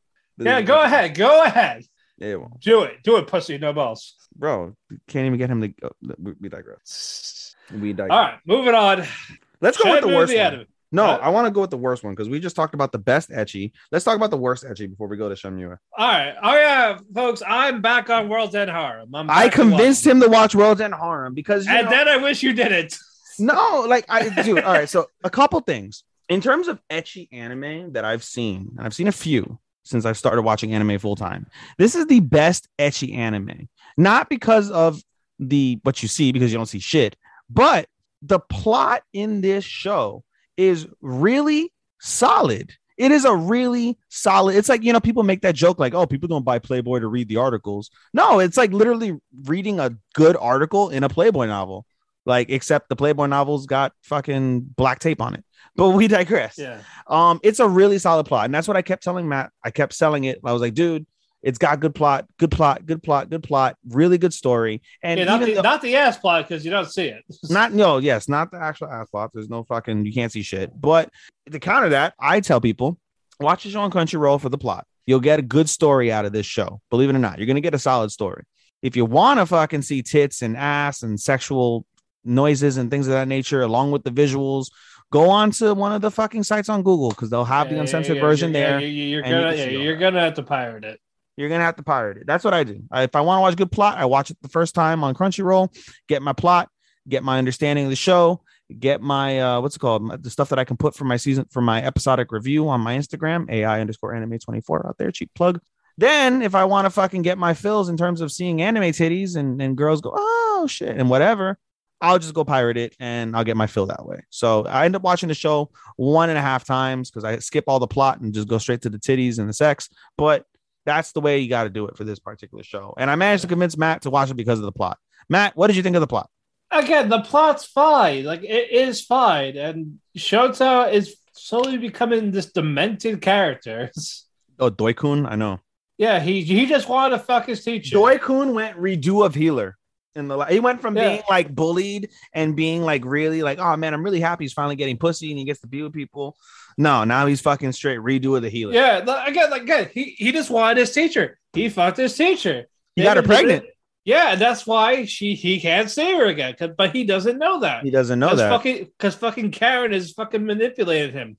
Yeah, that's true. But you would think, right, that they have a bunch of sex. They would have had sex ed. They would have been like, yo, if you come inside of a woman, she may get pregnant. Yeah, right? But these other girls have it because they're still there. Because it's anime, and you can come in a girl on her not safe day, because that exists, and fucking she won't get pregnant. Even from being tied down and raped by one of them, he's like, oh, I'm gonna go crazy now. I can fuck them all, wherever. One can blow me under the desk. I can fuck one in the swimsuit. Yeah, dude. While we're both in it. But yeah, the fucking Mizuhara fucking got downplayed for like 3 to 4 episodes. And then eventually, because again, we focused more on Doi. I mean, thought he was the main character for a second. Yeah, we split. Doi really is. Honestly, Doi is like going to be, I think Doi is going to, well, he is playing a critical part, as we saw at the end. He's going to play a critical part. I think that's one of the reasons why they focus so much on him, so we can get some character development and some character. Fuck number one, Kyoji Hiro. Fuck him. He's an afterthought now. He's an afterthought now. He tried to get with Reito's sister, didn't work out, and fucking haven't seen him since. And now he's upset while fucking these girls. I haven't seen him since. Yeah, he wants to fuck a 16-year-old. That was his character. His character arc is over. I'm sure he'll be back at some point. But I don't give a shit about it. We don't know. It's all about. He's just a generic jock. It's all about Reito, the man-made virus, and Doi. Yes, and Doi, the fucking redo a healer. Fucking sociopath. He's a sociopath now. Fucking slinging his dick everywhere. Like even this, like one of the girls that bullied him, she's now a pet because Karen's like, oh, I know her. That's redo the healer. That's what I'm talking about. Is redo the healer. Yeah, like fuck. But it's kind of cute, like in the last episode when he's like, oh, like she actually looks like something I'd want to fuck in this position. Oh, here's your blanket whore. He's not, because it just covers her up. Here's your fucking blanket, you fucking cum dump, drug addict. Yeah, basically, like clean yourself up. But you didn't fuck me. I know, but still clean yourself up. Yeah, for real, right? But yeah, one of the students is undercover. Yeah. For a little bit, yeah. For working with Arisa's terrorist group. Yeah, and yeah, even the World Defense Organization tell Reito like, oh yeah, we're looking for her in the group because they're terrorists. Dude, you want to know what I think is going to happen? I'm going to make I don't know what's going to happen. I'm going to make a bold claim. Arisa really is evil, and Reito's gonna defeat Arisa, and then Reito's just gonna go fucking slay all these girls. He's just gonna fucking fuck them all. I hope that happens. Probably won't. No, he's gonna save his high school sweetheart. It's either he's gonna fuck all the girls, which I want to happen, or we're gonna find out Arisa was manipulated and she should be working with the UW. And he's gonna have Arisa, Mira, and a free. That would be great. I'm telling you, you should just have an orgy, just one giant orgy. I also laughed when Karen was like, "Orgy." Well, Dory had the orgy. That's why we just censored. I know, it was fucking great. The fucking Karen's like, orgy. She's like, oh, fucking like 8-year-old kid. Orgy. Even though it's like, yeah, if you want to fuck me, you could, but he doesn't fuck her. You know, she says you're allowed to. Like, yeah, that's what I'm here for. Well, fuck. Well, are you gonna do it though? Yeah. I'm gonna manipulate these other students instead. Dude, can you imagine a world where like every woman is just like your fucking just cum dump? Like, what the fuck? That's crazy. Yeah. But anyway, with the woman running this, who hate men apparently, but now want men for reproduction. No, so it's not. Well, it's that obviously, but as we find out toward the end, I think the UW, and I'm very curious to see how they play this off, where the UW may have better purposes, and it's just those 3 heads of the Japanese fucking portion of the UW that were evil because they were charged with making the man-made virus. Although it wouldn't shock me at all if we find out, even though they knew that the virus was man-made and they had a hand in it, they're not the original creator, and it could be someone else that's close to home. So there's definitely potential there from that standpoint. Again, solid plot, ways where this can go. I'm making jokes, but truthfully, like there's different elements of this that make this super solid. Who would have thought that World's End Harem would have a better fucking story than Princess Connect Redive? For me. So right, it's solid. It's a really solid show. Like, I gave this 3 out of 5. It's not going to be any worse. It's not going to be any better. It's a solid, mediocre show for most people, but I'm thoroughly entertained. Well, it's going to be a disappointment in terms of censorship, but plot-wise, yeah, it's good. I'm curious, the people that vote for the show, how many of them really pirate all their shows versus not? But I haven't seen it in any of the polls, so... Yeah, because of it's an ecchi. You're not going to see an ecchi in a poll by comparison. Well, you would still see them. I think they're on there just... Yeah, they're probably an option. Because there's no one just cared anymore. Like, they just gave up after the censorship. Probably because it's so bad. They censored the entire screen for the orgy. Yeah, like, I've never seen that. Luckily, if you pirate it, though, it's a great scene. Yeah, but that's effort. Hey, hey, you're not single. I'm single, so it's not much effort to me. Right. Should we get to the one we've been criticizing? The one you've been criticizing, because I'm enjoying her for what it is. No, not Shenmue. No. Platinum End. I'm very happy that this show has bounced back the way it's bounced back. Once it's close to the end. It's not, truthfully, not even way before that. One of the people... Yoenda is fucking fantastic. Yoneda is great. One of the members of our group, Eat the Cake Anime, mentioned, she's like, oh, I haven't watched the second half. I don't know if it's worth it. And I'm like, you know what? It is worth it because, through the first half, it's meh.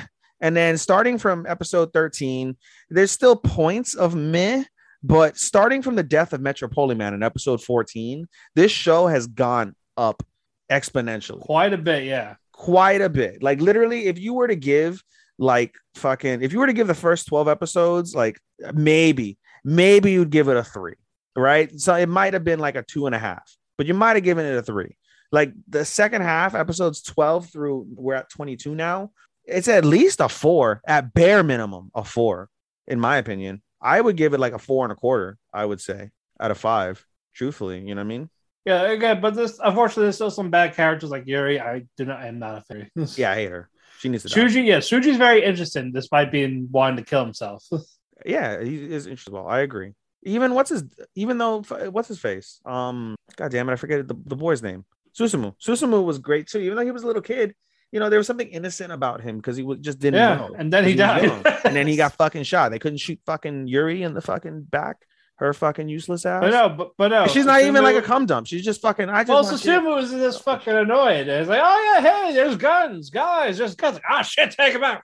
Yeah, but she's not as bad as Yuri. Like she's like, bro, Yuri's not even a cum dump. She's just so selfish. At least fucking. Yeah, she just wants the red arrow. She doesn't care. That's all she cares about. I want the red arrow. Susumu somewhat cares about like making life better for people around him. Maybe not the world, but at least people that are immediately around him and himself.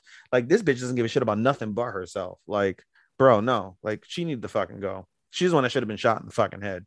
Like, bro, you're not even a cum dump. You're not even fucking a slut. You can't even be useful that way. No, you just want to be fucking selfish. I don't like her either. Yeah, well, we're gonna ignore her. But again, it's hard not to though, because she's always like, as long as I get my red arrow, I don't care. Fucking take the red arrow and fucking shove it up your fucking. Yeah, but now, but anyway, forget about her. She's not important. Well, who is important is Yuenda. Kakeru Yuenda. Yes. Fucking, I love his character. I love the VA for him. I always love the VA, but yes, he's one of my favorite VAs. Oh yeah, 100%. He's one of my favorite voice actors. He plays fucking the guy from what's it called? He's House Husband. In House Husband, and he's also the dude in Tower of God, the proctor. Yeah, from Tower he's of in God. 2 years. He's a creator in 2 Years Eternity. He's Jujutsu Kaisen anime. Yep, he's Jigen in fucking Boruto. Orsted in Mushoku Tensei. Yes, like he's so many awesome roles, and he does. I just love his voice. Great. Yeah, it's great. It's fucking solid, bro. Like it's calm. It's like also intimidating. It's just that thing in his voice, bro. Can you imagine like being his like being like her husband, his husband, whatever the fuck he, imagine like being in a relationship with him. That's got to be wild. That's got to be the conversation. I'm sure it's wild. So wild, especially if you have like an in-depth conversation. Like that would be fucking insane. I would love to have an in-depth conversation. But hell, I fucking love his conversations when he talks. Yeah, his whole bit about God. Like, oh yeah, it's like not real. It's some type of creature thing, dude. I'm not even gonna front. When I saw that episode, when they first started talking about the prospect of God being fucking, in essence, being he exists because of the fact that humans need something to worship, and he doesn't truly exist in the realm of reality. He's just a fictitious fucking being that was made up and exists only because people believe in this fictitious myth. Yeah, like I was high as shit because I had an edible and I was drinking, so I was a little lit. But like, bro, like, you know how mind blowing that is? Like, first off, do you know how blasphemous it is for people that grew up with religion? Like, I grew up with religion. If I were to try and show this to my mother, she would dump all the holy water on top of me for watching it. Yeah, and again, 75% of the people on Earth believe in God. And he dropped it down to 10%. Yeah, 10% of people. That's fucking insane. That's like billions of people. Yeah, but it's 75. Alexa, what's 75% of 6 billion people? 4,500,000,000. He got about a good 3+ billion people to not believe in God. Nuts. Holy shit. Nuts. And we see after Susumu dies, his angel goes back. Like, we have a problem. God's fading away. Yeah, God's fading away. And now it's time for the stadium to like talk. Like all five, like no one can interfere. Yeah. Yuenda's got the mayor under his control and a bunch of other people. He shot a lot of people with the red arrow. Bro, They're doing experiments of people killing themselves, basically. Bro, and he's so cold with the fucking shots too. Like ding, ding, ding, ding, ding, ding. Yeah. Ding. So cold with the fucking like he was testing Shujo's theory about people killing themselves. Like, and he's doing it with these red arrows. That was really, really, really dark. I can't even lie. Like, I saw that. No, it was. And that was one of the more uncomfortable scenes of the season, truthfully. Holy miracle. And the only positive light side is Saki confesses to Mirai she loves him. There's two positives. There's that positive and a second positive, which is the more important positive. Mirai isn't a bitch-made motherfucker anymore. At the end of the last episode, he's actually he must die. He must die. He's resorting to he has to kill him if he has to. Bro, he's like, bro, Yoneda can't live. What? Bro, my nigga's not bitch made no more. Like, that's fucking dope. That's more dope than fucking Saki fucking confessing that she loves him. Like, that was kind of a given the way that it was going. Bro, literally, he must die. Yeah. Whoa. The resolution for a guy that didn't want to kill anybody from the get. Now to save the world. He made that decision. Would you kill one person to save the world? Or would you not save the world for one person? He made that decision. And he made it strong, at least from what they ended the episode on. Shit, bro. Fucking great. Goddamn great. I gave this. And we got 3 episodes left. I hope it stays this strong and it'll stay a 4 out of 5. Like, it's teetering on a 4. Like, let's hope. Let's hope. Let's hope. It's right now. I have it as a 4. Because I'm really hoping it's not a shitty ending. Because when we saw each other, the ending. I don't. But you told me it's a fucking dull ass end. So I'm really hoping. I hope the lead up to it is fun. That's all I care about. I mean, I just hope it's not like super shitty because this was made from the creators of Death Note, as we're aware of, and from what I hear, Death Note was awesome until the end, where it was fucking dog shit. So I don't know.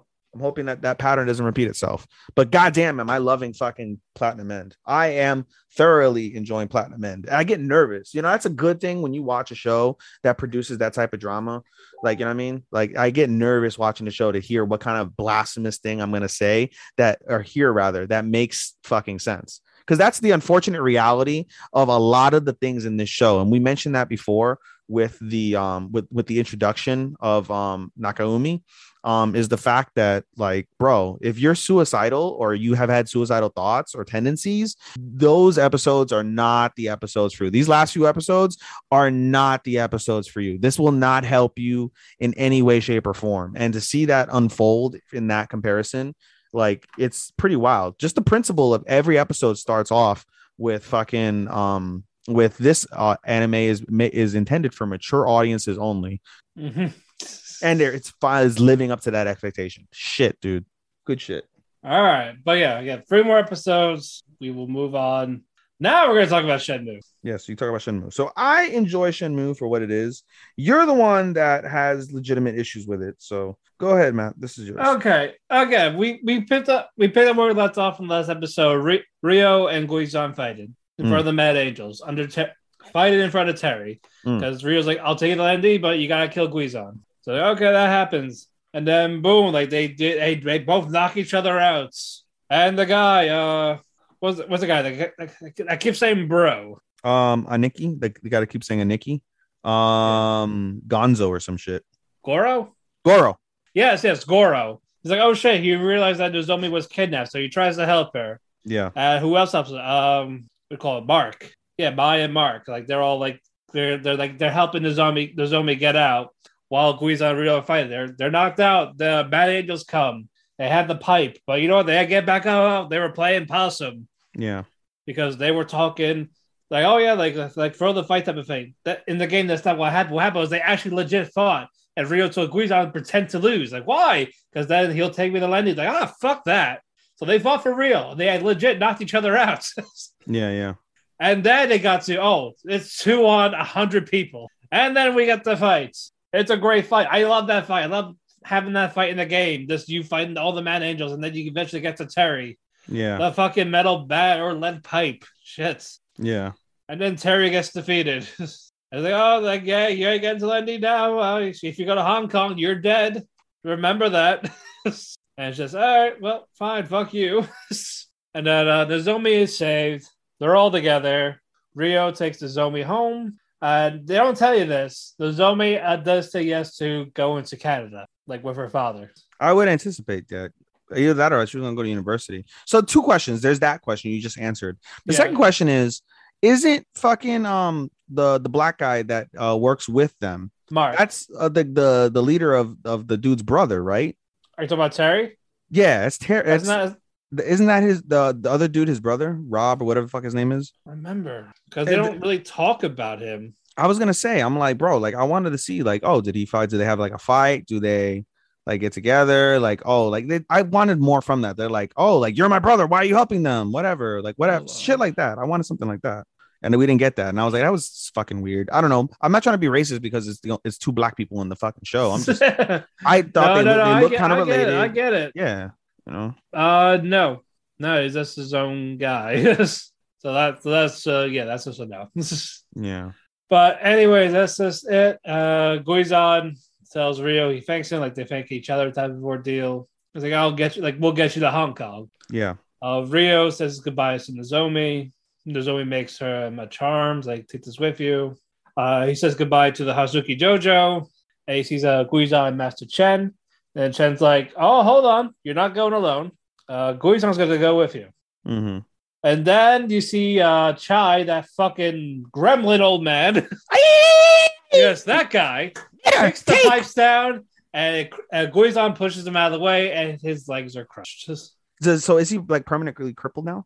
No, he's not permanently crippled. It's just his legs are broken. I was thinking oh, that's lame. They're going to permanently cripple this fucking guy. Like, that's literally what No, just his legs are broken and he can't help him. Yeah. Like, oh yeah, it'll take months. Like, you gotta go now, basically. Yeah. But yeah, Rio finishes him off, kicks him in the water, and bye bye, guy. But now, because of this, Rio is now on the boat. And Chen's like, will we see the creepy guy again? Okay, the way you're describing it makes sense, and it's kind of turning me off to the show because I enjoy it for what it is, especially because I'm a martial artist myself. I'm fucking being a black belt in Taekwondo and then practicing boxing, so I'm big into fighting. But I get it. I get why you. Yeah. Again, this focus on like the bigger parts. Like you could have fleshed it out a little, but I digress. But yeah, basically, game 1 is done. Next episode, we'll go to game 2. We'll be in Hong Kong. I like what they were doing, but at the same time, yeah, this should have been fleshed out a lot more. And it's like, come on, you can't do the 2 games or all 3 games in one season. Like, just stop with that. You think they're gonna do all 3? I hope not. You said they're already done with 1, right? Yeah, they were done with game 1, so it depends on how far they go with game 2. Well, we're almost halfway through. That was episode 5. Yeah, we got 7 more to go. Yeah, so I mean, in theory, they could probably do game. I mean, I was gonna say they could probably do game 2 if they're gonna spend 6 episodes on game 1, 6 episodes on game 2. For you'd much rather they'd have done fucking like 3 seasons of 12 episodes each of the games. I'd imagine, right? Right. Yeah, you could have done a season. No, we don't get that, and that's just heartbreaking. I mean, it's solid. It's still good. It could have been so much better. This is one of the few I haven't graded yet because it's not to that 3/4 point. I always wait till about the 3/4 point so I got to grade it. So I haven't graded it yet. So far, it's trending as a 3. I don't think it would be lower than that, but I don't know if it'll get higher than that. I'm hoping it does, but it may not, especially with the way you described it. It makes perfect sense what you're saying, and that doesn't conduce itself to. All right, next. All right, Tokyo 24 Forward, take it away. Fuck, I gotta remember what the fuck happened. A bunch of revelations basically happened throughout this the last couple episodes, basically, as we see. Did we talk about how dude sold out fucking how Koki sold out fucking Ran? Did we talk about that the last time? We talked about that when Ran got arrested. Yeah, so we basically we had a break, so that one didn't matter. So we're like, that's right. Yeah, so we're basically kind of caught up for what it's worth. Okay, so basically, Koki gets promoted now. He's the head of research and development over at the Kanai system location. We get, as we know, the revelation that Kanai is named after his mother, and the brains of Kanai is Asumi, which is why they're getting these phone calls. His sister, his sister, which is why they're getting these phone calls talking about these real life situations that are predicting the future and happening. Basically, the episode kind of follows the progress of that as we see Ran on the run because he's a suspect in the murder that happened with his friend. And we also see a graffiti war start to break out between fucking somebody who appears to be Carneades and Ran and Do Red. And so we see a couple of episodes that are interesting with with Shu trying to basically do his own thing, trying to play hero. But Shu ends up each of these guys end up breaking the case in their own way. Ran ends up breaking the case because of the fact that before I get to that, let me get to Shu. Shu, after his little episode with the bread, he ends up getting a lead and he meets the guy who's been spray painting the Carneades logo. It ends up being Ran's mentor. Yeah. It ends up being Man's mentor, Zero. His name is Zero. And so they talk, whatever, and he says, I'm a Carneades's, a colleague of Carneades. And she was like, I want to speak to Carneades. Well, Carneades is at the end of Cornucopia. That's the name of the what's it called? The location, which, by the way, side note, I loved Pornocopia from HBO way back when. Do you know what I'm talking about? There was like a series called Pornocopia, and it was San Fernando Valley. Pornocopia, as he Googles it. It was a show basically that showed like the backstage like things of like a porn. I used to love it as a kid. I see that 2004. Yeah, I used to love watching that as a kid late at night. Get my jollies, if you catch my drift. Yeah, anyway. that was probably what I saw when I woke up at 3 a.m. when I was a kid. Yeah. Anyway, though, they're at the top of Cornucopia. And so as they, get this thing, there's a storm coming in, and as this comes in, they get all 3 of them get a phone call from Asumi. Before we get to the phone call, though, we see Ran break the case by him finding out that his mentor is the one spraying the Carneades logos, and trying to basically, what the whole purpose of this is to generate buzz against the referendum that is being run against Shantytown at the end of the year. So they're trying to generate buzz, and they're trying to basically do what they can to start off that demolishing of the poor Shantytown location. So they're kind of in their own way doing this. One of the things that Zero says, though, is he wants Ran to hack into the Kanai system and destroy it.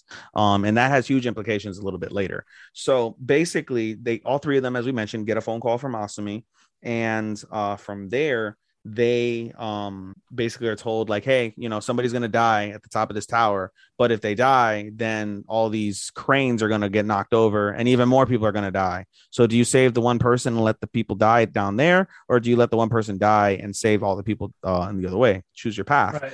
And so Shu's like, no, I'm not going to do this. We're going to fucking save them all. So Shu runs over to the location. Koki gets the phone call, does what he can, reaches out to his assistant, Kanasegawa. Basically, we get the revelation in a little bit after he tells Kanasegawa that Kanasegawa is Carneades. Do we find that out? We basically find, the fact that was aware of the fact that, what's it called? They were going on. All that was going on. They were getting the phone calls, and they call it a fatal flaw. And basically the revelation is that even though Kanai was clinically declared dead, this system either has revived her or is, given her conscience that is, I guess, still present. Like, there's different avenues they could go with that, but regardless, that's basically what they're at. And so they're trying to prevent the father, who's the head, from working on that from that standpoint, from finding out, I should say, from that standpoint. So as they go on, everybody tries to go to the office. Rand breaks in, tries to destroy the Kanai system.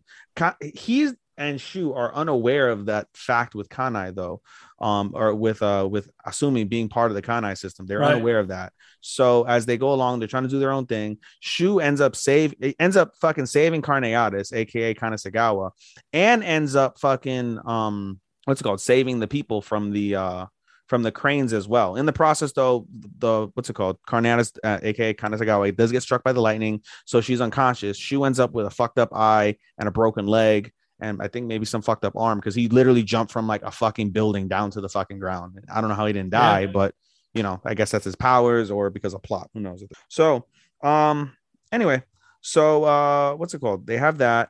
Once everything is all said and done, one of the final pieces of that show, which that episode, I should say, which is pretty significant, is Ran is inside of Kanai, and he's going through the process of destroying it. And at the moment that he's finally getting headway with it, we see the visualization of Asumi herself, and she's not in her like normal drab character, but she is herself, and she feels pain, and she feels someone destroying her, and she reaches out, someone help, as Ran was trying to escape because of like a defense mechanism that was put up against, that his intrusion. And she's like, what the fuck happened? Like, what the fuck is this? And so basically, if they do anything to the Kanai system, as we're basically can see, they're going to end up destroying the consciousness, or, the essence of fucking, of Asumi. Really good shit. Also, something we forgot to mention is we do get something between Shu and who's the girl? I forget. Mai. Yeah, Mai, I think, right? Yeah. Shu and Mai, basically. We can find out Mai basically is kind of like admires Shu, which is cute. It's a cute little thing. Anyway, basically it, I would think. But good stuff. Interesting takes, especially with the ending. Finding out that she was the one that was went up there to die, basically. Mm-hmm. So crazy. We got 4 more to go for that one. All right, Realist Hero. This was different. It was indeed. We talk about slavery. It was one of the darker episodes. Every time Realist Hero tends to do something dark, it ends up being like, twisted, or not twisted, but flipped into a positive light. Yeah, this happens again.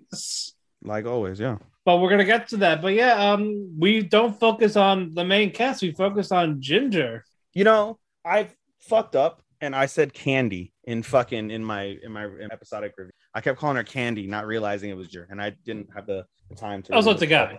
And it's a guy, yeah. I mean, it's voiced by Rudius. Yeah, it is voiced by Rudius. I was really happy when I saw that. I didn't make that connotation at first. I was like, oh, it sounds like a girl. I heard it. It's like, it's Rudius. Rudius. But they talk about how slavery is in this world. Like, it's basically mostly for hard labor. They to work till you're dead. Like, oh yeah, we can't use it for sex and all that, but guess what? Someone does on the side or whatever.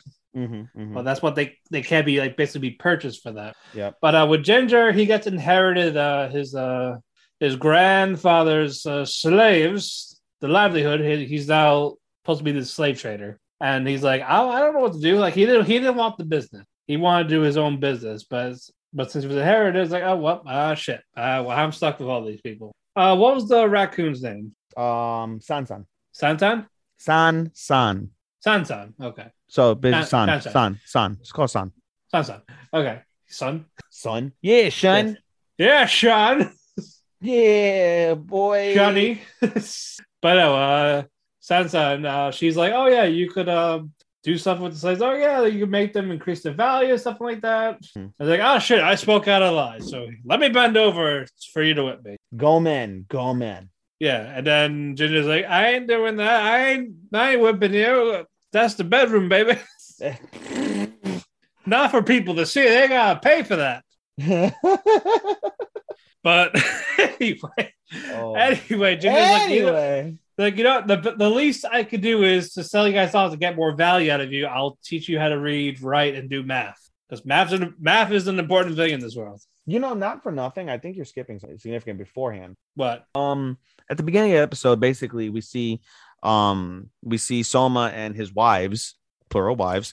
We see Soma and his wives basically discuss the fact that they're shorthanded, especially from the ministry standpoint for Rayona. I thought that was the previous episode. No, that was the beginning of this episode. Dude. Okay. Yeah, the beginning of this episode, they're short on staff for Rayona, and so Soma mentions we must do that, and then that's what leads us into the introduction and the history of slavery.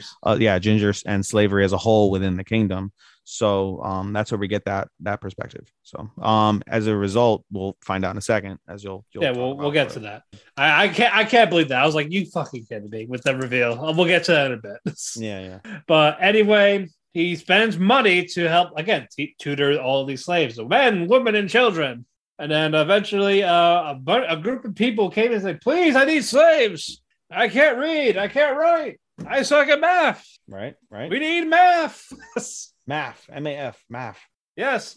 We need math. Use your calculations to cook meth. You can measure now because you know math. We need a bunch of Walter Whites. Yes, that. But like all four of them, like they're arguing. I was like, all right. Ginger's like, all right, one at a time. All right, calm down. I got slaves for you. You get a slave. You get a slave. You get a slave. Yeah, everyone gets a slave. He sold them all except for Sansan. He sold them all for Sansan. And he mentions, he's like, oh, like I made a profit, but not as much. But that's fine. No problem. Because he lost money touring them, but it's like, I'm happy, but this is still enough to start a business. Right. And I think he was about to tell her he wants her to come, but someone walks in. Yes. And he looks a lot like Soma, doesn't he? No, but the glasses confused me. Yes, oh my God. Fucking Clark Kent in the flesh, dude. But he was like, I have come to purchase your slave girl. Yes. Your reputation precedes you, and I want this one. Give me this one right here. Of course, I'll compensate her. I'll compensate giant bag of money on the table. Like, there's 10 giant gold and 50 regular gold. What do you say? And then he was thinking about it, saying yes, but it's like, tell me how you really feel. Like, I don't want to go to him. And then Ginger's like, no, fuck you. She ain't for sale. This bitch mine. Incorrect. That's not what she said. She actually, which is pretty wild. She's like, as a final thank you for being so courteous, I want to negotiate my sale and I want you to overpay for me. And she's like, well, what you doing? Hey. That's where we get the 10 large and 50. Yes. Like, oh yeah, this is plenty. That'll be plenty. Oh, thank you very much for your service. I'll go with him now. Like, no. And Ginger's like, no. This one's not for sale. This one is my employee. She's not a slave. And they get like a cute moment, where they, she doesn't want to leave. They're like, well, you passed the test. Oh my God, it's Soma. He took off the glasses. Oh my God, I did not see that coming. Those fucking glasses. Let me get on my hands and knees. Forgive me for not recognizing you. And it's like, oh no, it's cool. Just call me Soma. Call me Daddy. I don't care. Just don't call me Your Majesty. Don't call me Susan. Just don't call me Shirley in the bedroom. Shirley, that's what it was. I fucked up. My bad. And they're like, oh yeah, I can't abolish slavery, but we can do this. We can give them jobs. Be like, I want you to teach these slaves reading, writing, and math to cook a meth factory. And then he's like, you know what? Fuck my business. I'll do this. You son of a bitch, I'm in. Yes, he's like, oh, keep the gold. This will be your starting point. Yes, for your business. Like, oh yeah, I'm gonna keep this tanuki. Fuck you. This tanuki raccoon, as you see here. Oh my god, I had to put my cat down. I'm over here cuddling my cat, and you called the fucking raccoon a tanuki. Oh my god, that was fucking great. That was unsolicited humor. Unsolicited humor. I love it. But yeah, heartwarming again. You know, there is a demon army somewhere. Hey, you know that's good because we are getting to them. We're gonna get a season 2 for sure. Technically, in some circles it's counted season 2, in other circles this is core 2. I think it's core 2 by definition, right? Because they continue. It's a part 2, so we'll get a season. Yeah, so we're gonna definitely get a season 2, I hope. And you know, between this and Genius Prince, these are two of the better like fantasy / isekais that you can see because they're so damn different and unique. I can't recommend these enough. Well, speaking of Genius Prince, that's what's next. Great segue. Thank you very much. Yes, another one. And fucking Felena is the star. Yes, she is. I'll let you take over. Yeah, she is. You called her Felena. It's Falafel. Falafel. God, sound like fucking blue waffle. Well, she's wearing blue. She is wearing blue. Like, stop it. God damn, it's like Falnia. Like Ninam. Falania, whatever. Filet mignon. Filet mignon. We'll call it filet mignon. You sound like fucking Cornet. We pick up where we left off. It's like, oh yeah, you're gonna marry. Yes, we pick up where we're gonna marry. So, we didn't talk about that last week. Basically, so we'll back up a little bit. We'll go to the previous episode for this one because it ties in. Yes, we have to go back and it'll tie in, as you mentioned. So basically, what's it called? Soma is dealing, or not? Yeah, not Wayne. Damn it! Jesus Christ, fucking Soma's the VA. I know, tall fucking what's it called? Tall brunette. Tall brunette. What do you expect? Anyway, Moriarty. Anyways, continue. We're almost done. Continue. I know. Okay, so basically Wayne is dealing with the aftermath of the war, and he's invited to go to a prince's summit, basically, that Loa is throwing. So basically they can come up with the heir, who's going to be the rightful heir to the vacant throne. And so she invites Wayne, and Wayne's like, nah, she's gonna get me some shit. Fuck that, I'm not gonna go. And so he basically puts it on his cabinet. I need volunteers. Anyone? Yeah. And he's like, I don't think we should go. He's like, yes, I don't have to go. But then Thalia basically looks at Wayne and sees like a twinkle in his eye, basically, and she interprets it as, I need help. Please help me. You know, please be useful to me. And she's like, I'll go in your steed. And he's like, what the fuck? Huh? Like, how'd you? It's like, didn't go with her. Right. And so he sends Ninam, and basically they go over to what's called what is it called? They're Earthwolves. That's the family. Yeah, but it's called but I'm talking about Mathers or some shit. I was gonna say Maldives. Mayfairs. Matter. It's like Maters. Yeah, Mathers.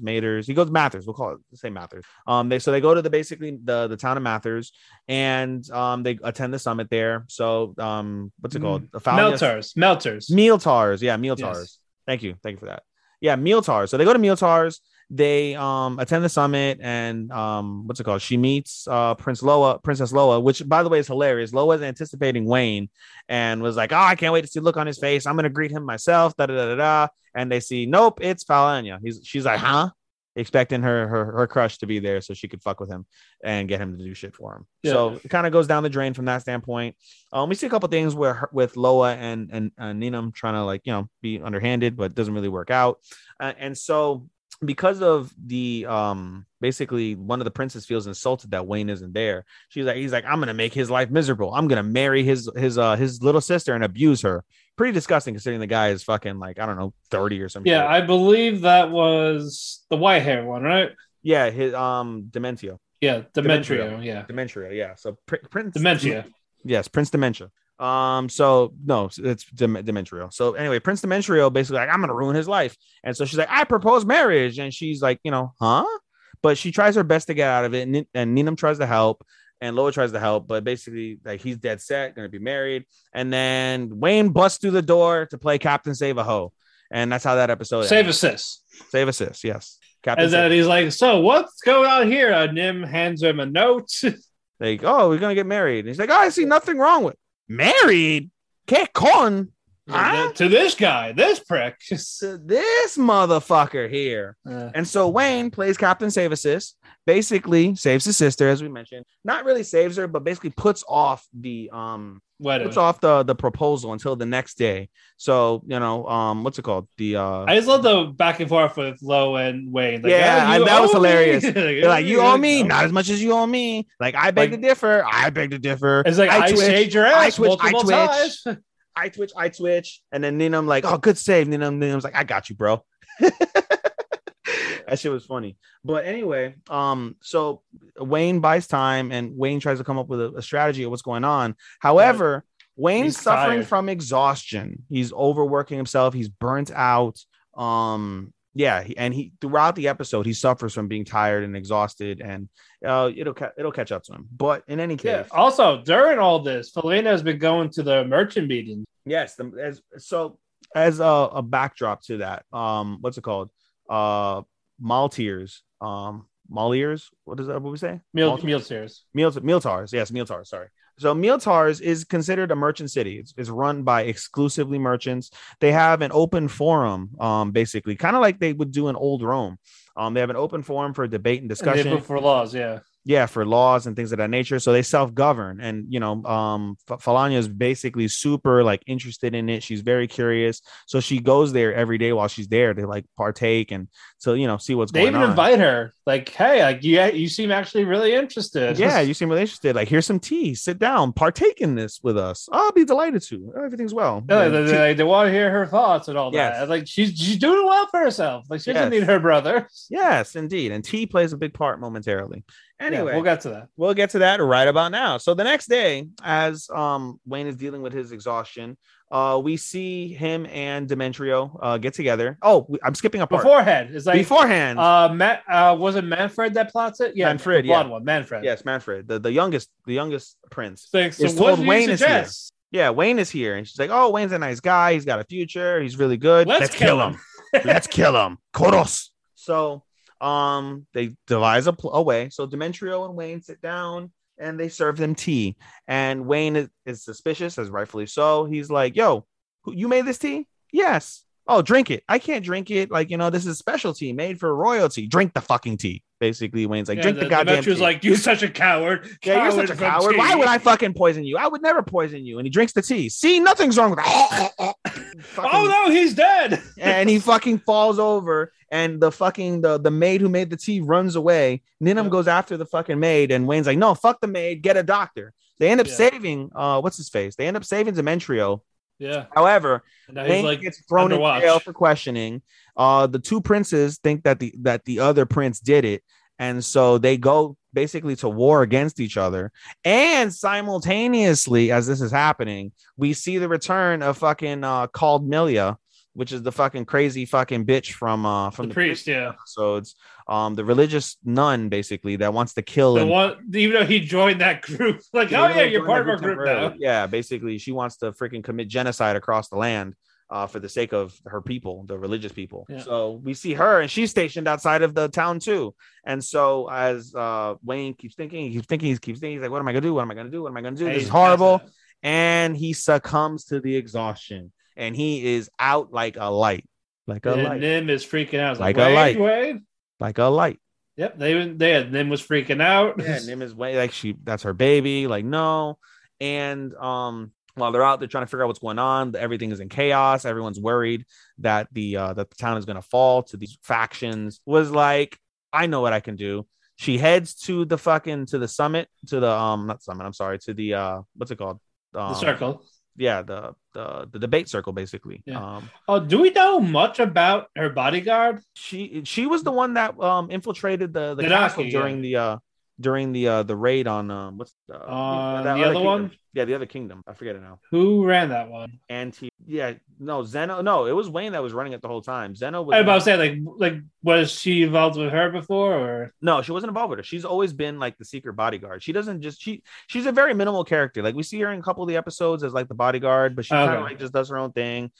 Stands by whenever Wayne needs something or like commands her to do something. But but it feels like like even with the OP, she feels like there's something between her and Felania, but you know.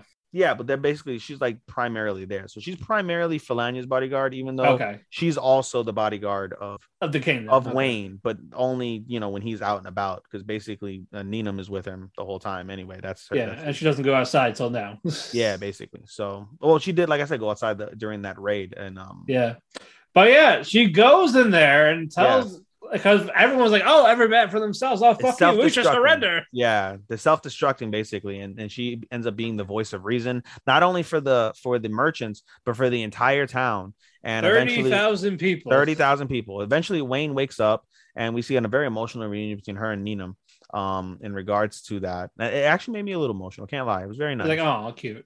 It was very cute, very, very cute. And so she like, oh, I'm glad to see you're doing well. And Wayne's like, yeah, I heard what you did. You're doing like, I'm staying here. I'm staying in the cuddle position. And she's like, yeah, no. And she's like, tell me what else I can do for you.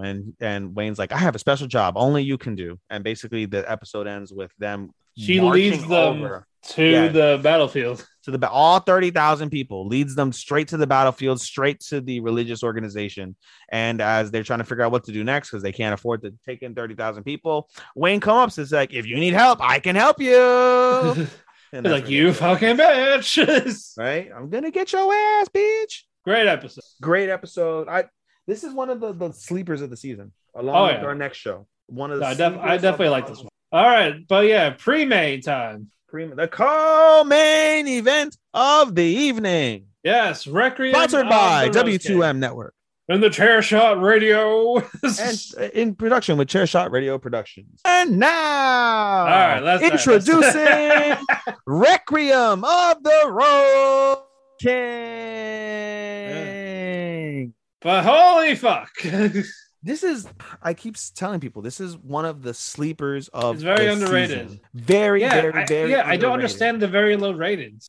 Because people don't understand culture. People just don't understand culture. I don't know if they don't like how it's adapted, but love the manga. I don't know.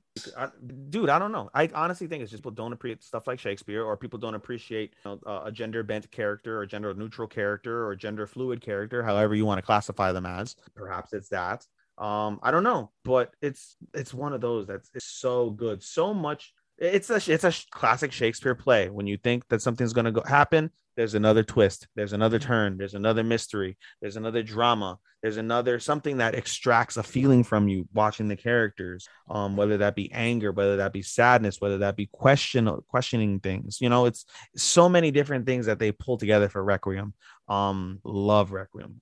This is, at first I was like, oh, this is weird, but then I think it's kind of like how you felt about Sonny Boy. At first, like it felt weird for me, and I was like, this is odd as fuck. Yeah, but when you get down to it, it's just interesting. When you get down to it, super interesting, super gripping. I look forward to this almost as much as I look forward to Sasaki and Miyano every Sunday. It is that damn good. Anyway, go ahead, take it away with what happens. I'll go let you sell it, because you said you want to convince people to watch it. Yeah, no, I was giving it to you.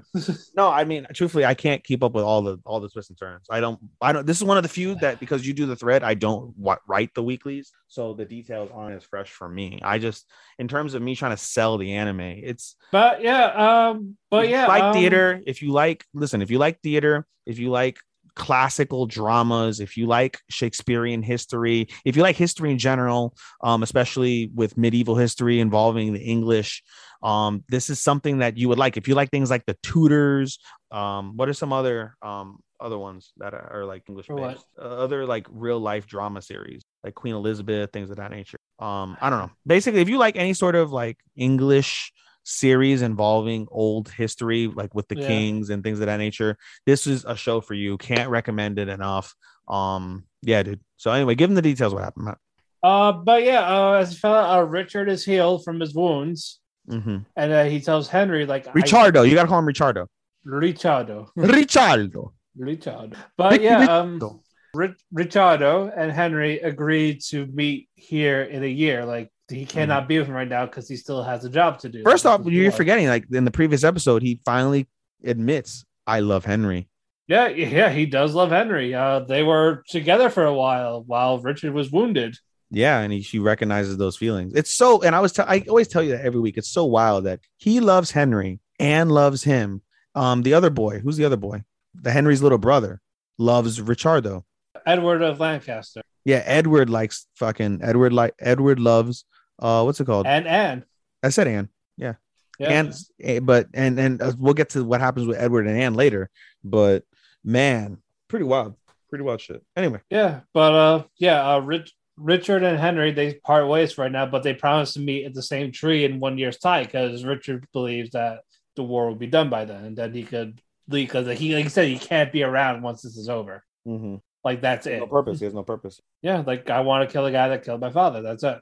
Wasn't it Henry that did it though? I forgot. That's supposedly Henry did. Yeah. It wasn't Henry though. It was what's it called? Henry is. So they put the onus on Henry killing his father, but it wasn't really Henry that killed the father. If I'm not mistaken, wasn't it Elizabeth or Warwick? One of the two. I think it's Warwick, but I think that it was just Richard has that. It was for sure a woman. It was for sure a woman that did it. But I think in Richard's mind it was Henry, despite loving him. That's what she was told. Yeah, I think that's what he was told. That's what it was. Yeah, but there's like, God damn, like I want to kill him, but I love him type of things. Then he eventually goes back to his brother. What was his name again? Edward of York. Yes, Edward of York. That's why I don't want to go through the details, and I'm glad you're doing the thread because this is hard to keep up with. This is one of the harder ones to keep up with, if I'm being frank. But anyway, they eventually meet up with their brother George, who was basically away from them for so long. As like you can't be like, I don't serve the York, I serve the king. If you want to claim the throne, basically, we'll basically be together type of thing. Yeah. And then it got to the point where Edward's like, fine, like, yeah, I am the king. Yeah. I want the crown. Yeah, eventually they had this nice reunion of George and Edward. Yeah, it's like I could never be mad at you. I missed you. Oh, like it was a nice moment. And now the not so nice moment. Ancaster Edward is with Anne and the honey. I don't know if it's the honeymoon. Whatever. What the fuck ever. Basically, like they're trying to have sex. Like, nope. Like, I love Richard. Fuck you. But the mom's like, hey, what are you doing? Hey, your brother is fucking more of a man than you are. And you can clearly tell he's gay. What the fuck? Why aren't you fucking this harlot right there? This harlot. And it's like, what? If you're a man, well, I'm going to watch my son fuck. That was so get on the bed. And then that Edward's like, please, like, just play along for me, my queen. It's like, I will, but you gotta promise not to kill Richard. It's like, I wasn't going to anyway. I wasn't going to do that anyway. And he laid the pipe to the girl. I mean, we don't know. We can only he laid the pipe on her. Warwick is pissed off. Oh, he's super, but he's always pissed. But the fact that George went back to his brother after betraying them and then going back. Yeah. Like, shit. Well, I lost him. I lost half of that White Rose army. And then you find out, oh shit, the castle's under attack. Right. While Henry's like, oh, I'm probably gonna die, but I can't do anything because I gotta wait for Richard at this tree. But yeah, you heard like, oh, people are under attack, they're here to kill you type of thing. While he's outside, Richard's just trying to look for him. But again, he's outside. Yep. And who is the guy talking to? Ricciardo? Richards. Like I thought you were this ruthless killer type of thing. Buckingham. What? Buckingham. Oh, Buckingham. Okay. Buckingham, yeah. Like, oh, are you gonna kill him? And it's like, no. But they, oh, I thought you had guts. Like, well, I guess I was wrong. Damn right you were. Yeah. Then Richards like gave me this glare, like, fuck you. Right. While it's going on though, Henry escapes. He leaves the pig behind. Poor piggy. Piggy. But it ended with Henry running away, and the chase is on again. Dun, dun, dun, dun, dun, dun. Yeah, we're almost done with part one. I did feel bad for the pig, truthfully. I was like, that poor pig. Yeah, like he left. Richard left him under your care. You leave him again. Poor fucking pig. He's now bacon. He's gonna be bacon. Fuck, I said he's bacon. I'm dead. He's gonna be. But no, this was a nice episode. Yeah, it's gonna get to the intense part. Like, there's gonna be where's the conclusion for this battle? I mean, it's gonna be that first half. Yeah. What's he gonna do with Henry? All these questions. I think they're gonna be together. I mean, it's tough though. Maybe he'll kill him and feel regret. Or he'll actually kill him, and then he'll realize that it wasn't him that killed his father and become more demented. Yeah. It wants to take down the whole kingdom. But good shit though. It's it's one of those episodes. It's one of those shows that like is great because it always leaves you on a cliffhanger. Like you'll never see anything really positive. Yeah, and I always love the Shakespeare quotes or so. Yeah. During like the end and then credits or whatever. I do as well. Alrighty. Main event time. You want to bring up a question for this one? I want to bring up a thing. Yeah, with Sasaki and Miyano. Yeah, it's funny as well chiming in. Sorry. Not that I was. Anyway. There you go. Yeah, so I want to bring up a question.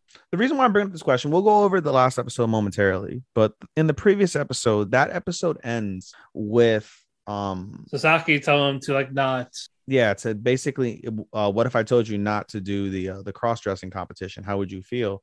And yeah, he's like, I'm not sure how I'd feel, and he tries to like walk away. And before that, when he finally sees the girl Miyano technically had a crush on, they're about to hold hands. He's like, no, and just grabs his arm, walks him away, and so it has brought something up to me that as I realize their relationship and their feelings are budding for each other, there's a reality that I feel when I watch them. And that's Sasaki is he doesn't display good relationship quality. He's jealous easy.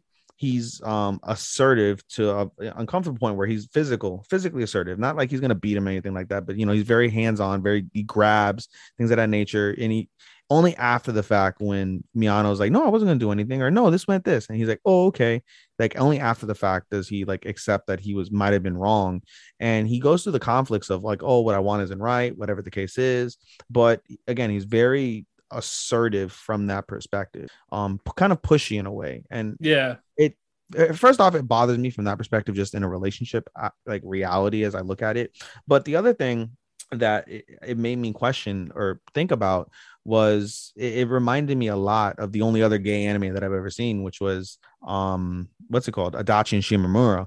And even though Adachi had her own reasons for being the way she was, she also exhibited the similar behavior in terms of being super jealous, kind of grabby, clingy, things of that nature. So it's just a conversation I guess I wanted to have from your perspective and just in general. I think it's just I don't know if it just felt threatened or scared because Miyano was talking about was right there. But I think he then slowly calmed down when Miyano was like, after talking all that, I really didn't feel the way I did back then. Like he was like, Miyano was trying to see like the positiveness. But again, he felt threatened because he really likes Miyano. He thought he was going to say like that was it because this girl is here. Yeah. And now hearing that how Miyano actually felt after talking to her again after so long is like that worry was gone. But yeah, the whole grabbing that was a little much, but I get it. But again, since they're high schoolers, it's like this new exciting stuff with them. I get it, but it's somewhat, like I said, it somewhat makes me uncomfortable when I see it. Like, no, it's definitely there. I agree with that.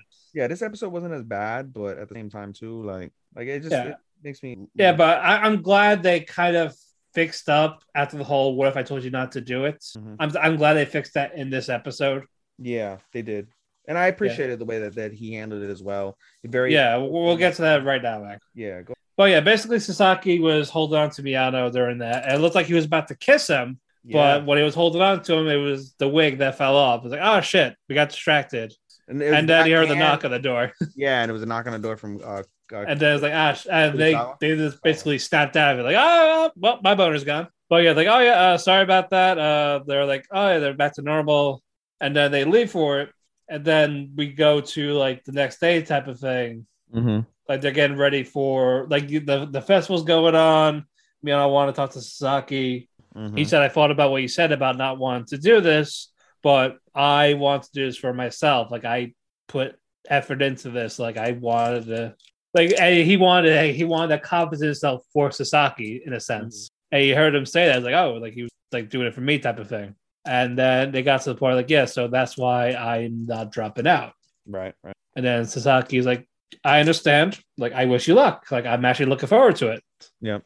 And Kurosawa, like, he looks Wait, no, you forgot. You forgot at the end of that statement. For two things that you forgot at that statement. First off, throughout that whole conversation, Tiger was listening in. Yes, he was easdropping, and he's recognizing. And then they got to like, do you want to go on a date during the festival? Yeah, he's like, do you want to go see the festival together? And Senpai's like, yeah, and of course Senpai's like, but he's like, first I gotta check my schedule. Like, let me check because he's participated in his own thing. Yeah. So like, we'll check the schedule, and if we find availability, like, yeah, we'll definitely do it. And then we go to the next day. I found, not for nothing, real quick though, I found it really cute how what's it called? I found it really cute how God damn it, Hirano is basically like trying to help them out. Like he recognizes the feelings and he's starting to play a little bit of matchmaker while remaining neutral in that process. Man, you like him? I was like, shut up. Right. Fuck you. Right. But we go to the next day and Saki is sick. He's got a small little cold. Keep sneezing. Yep, keep sneezing and all that. And he's like, all right, you're going to the nurse's. Nurse's like, no, sorry. Hirano was like, you should go to nurse. I was like, no, I can't. Like, if you keep doing this, then you're not gonna go have your date. It's like, shit. Like, all right, I'm going to the nurse's office. And of course, who meets him there? Miyano, because the nurse isn't even there. Real quick, something that I'm not gonna lie, it kind of irks me in a way.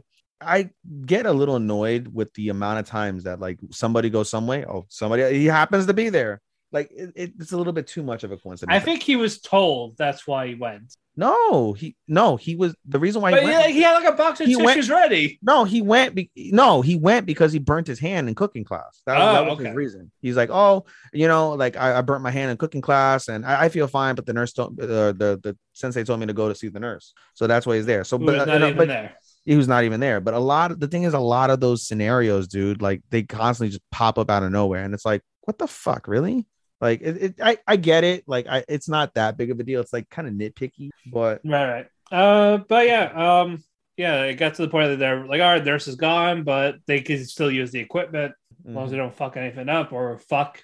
But Miyano was like using this thing, like he's now understanding more of his feelings towards Saki, and now he wants to basically take care of him. And he eventually does. And then they talk about, I don't have that much free time in the festival, basically only during lunch break and stuff. He got his schedule. And then I was like, all right, fine, then we'll have lunch together. And when my cross-dressing phase is over, we could have more time then. Because that was really the only free time Miyano had was lunch break and after his events. But anyway, now we get to the festival. And we find out about Sasaki's thing. The Delinquent Cafe. Yeah, it's funny. I actually chug it. It's different. Yeah, they had to act like these thugs. Oi, Timmy! Like, oi, order, you bitches! Hurry up and order! But Sasaki is all flustered because Miyano got there a little early. He's like, yeah, I had a half hour left of my shifts while you're here. So he cannot be in character.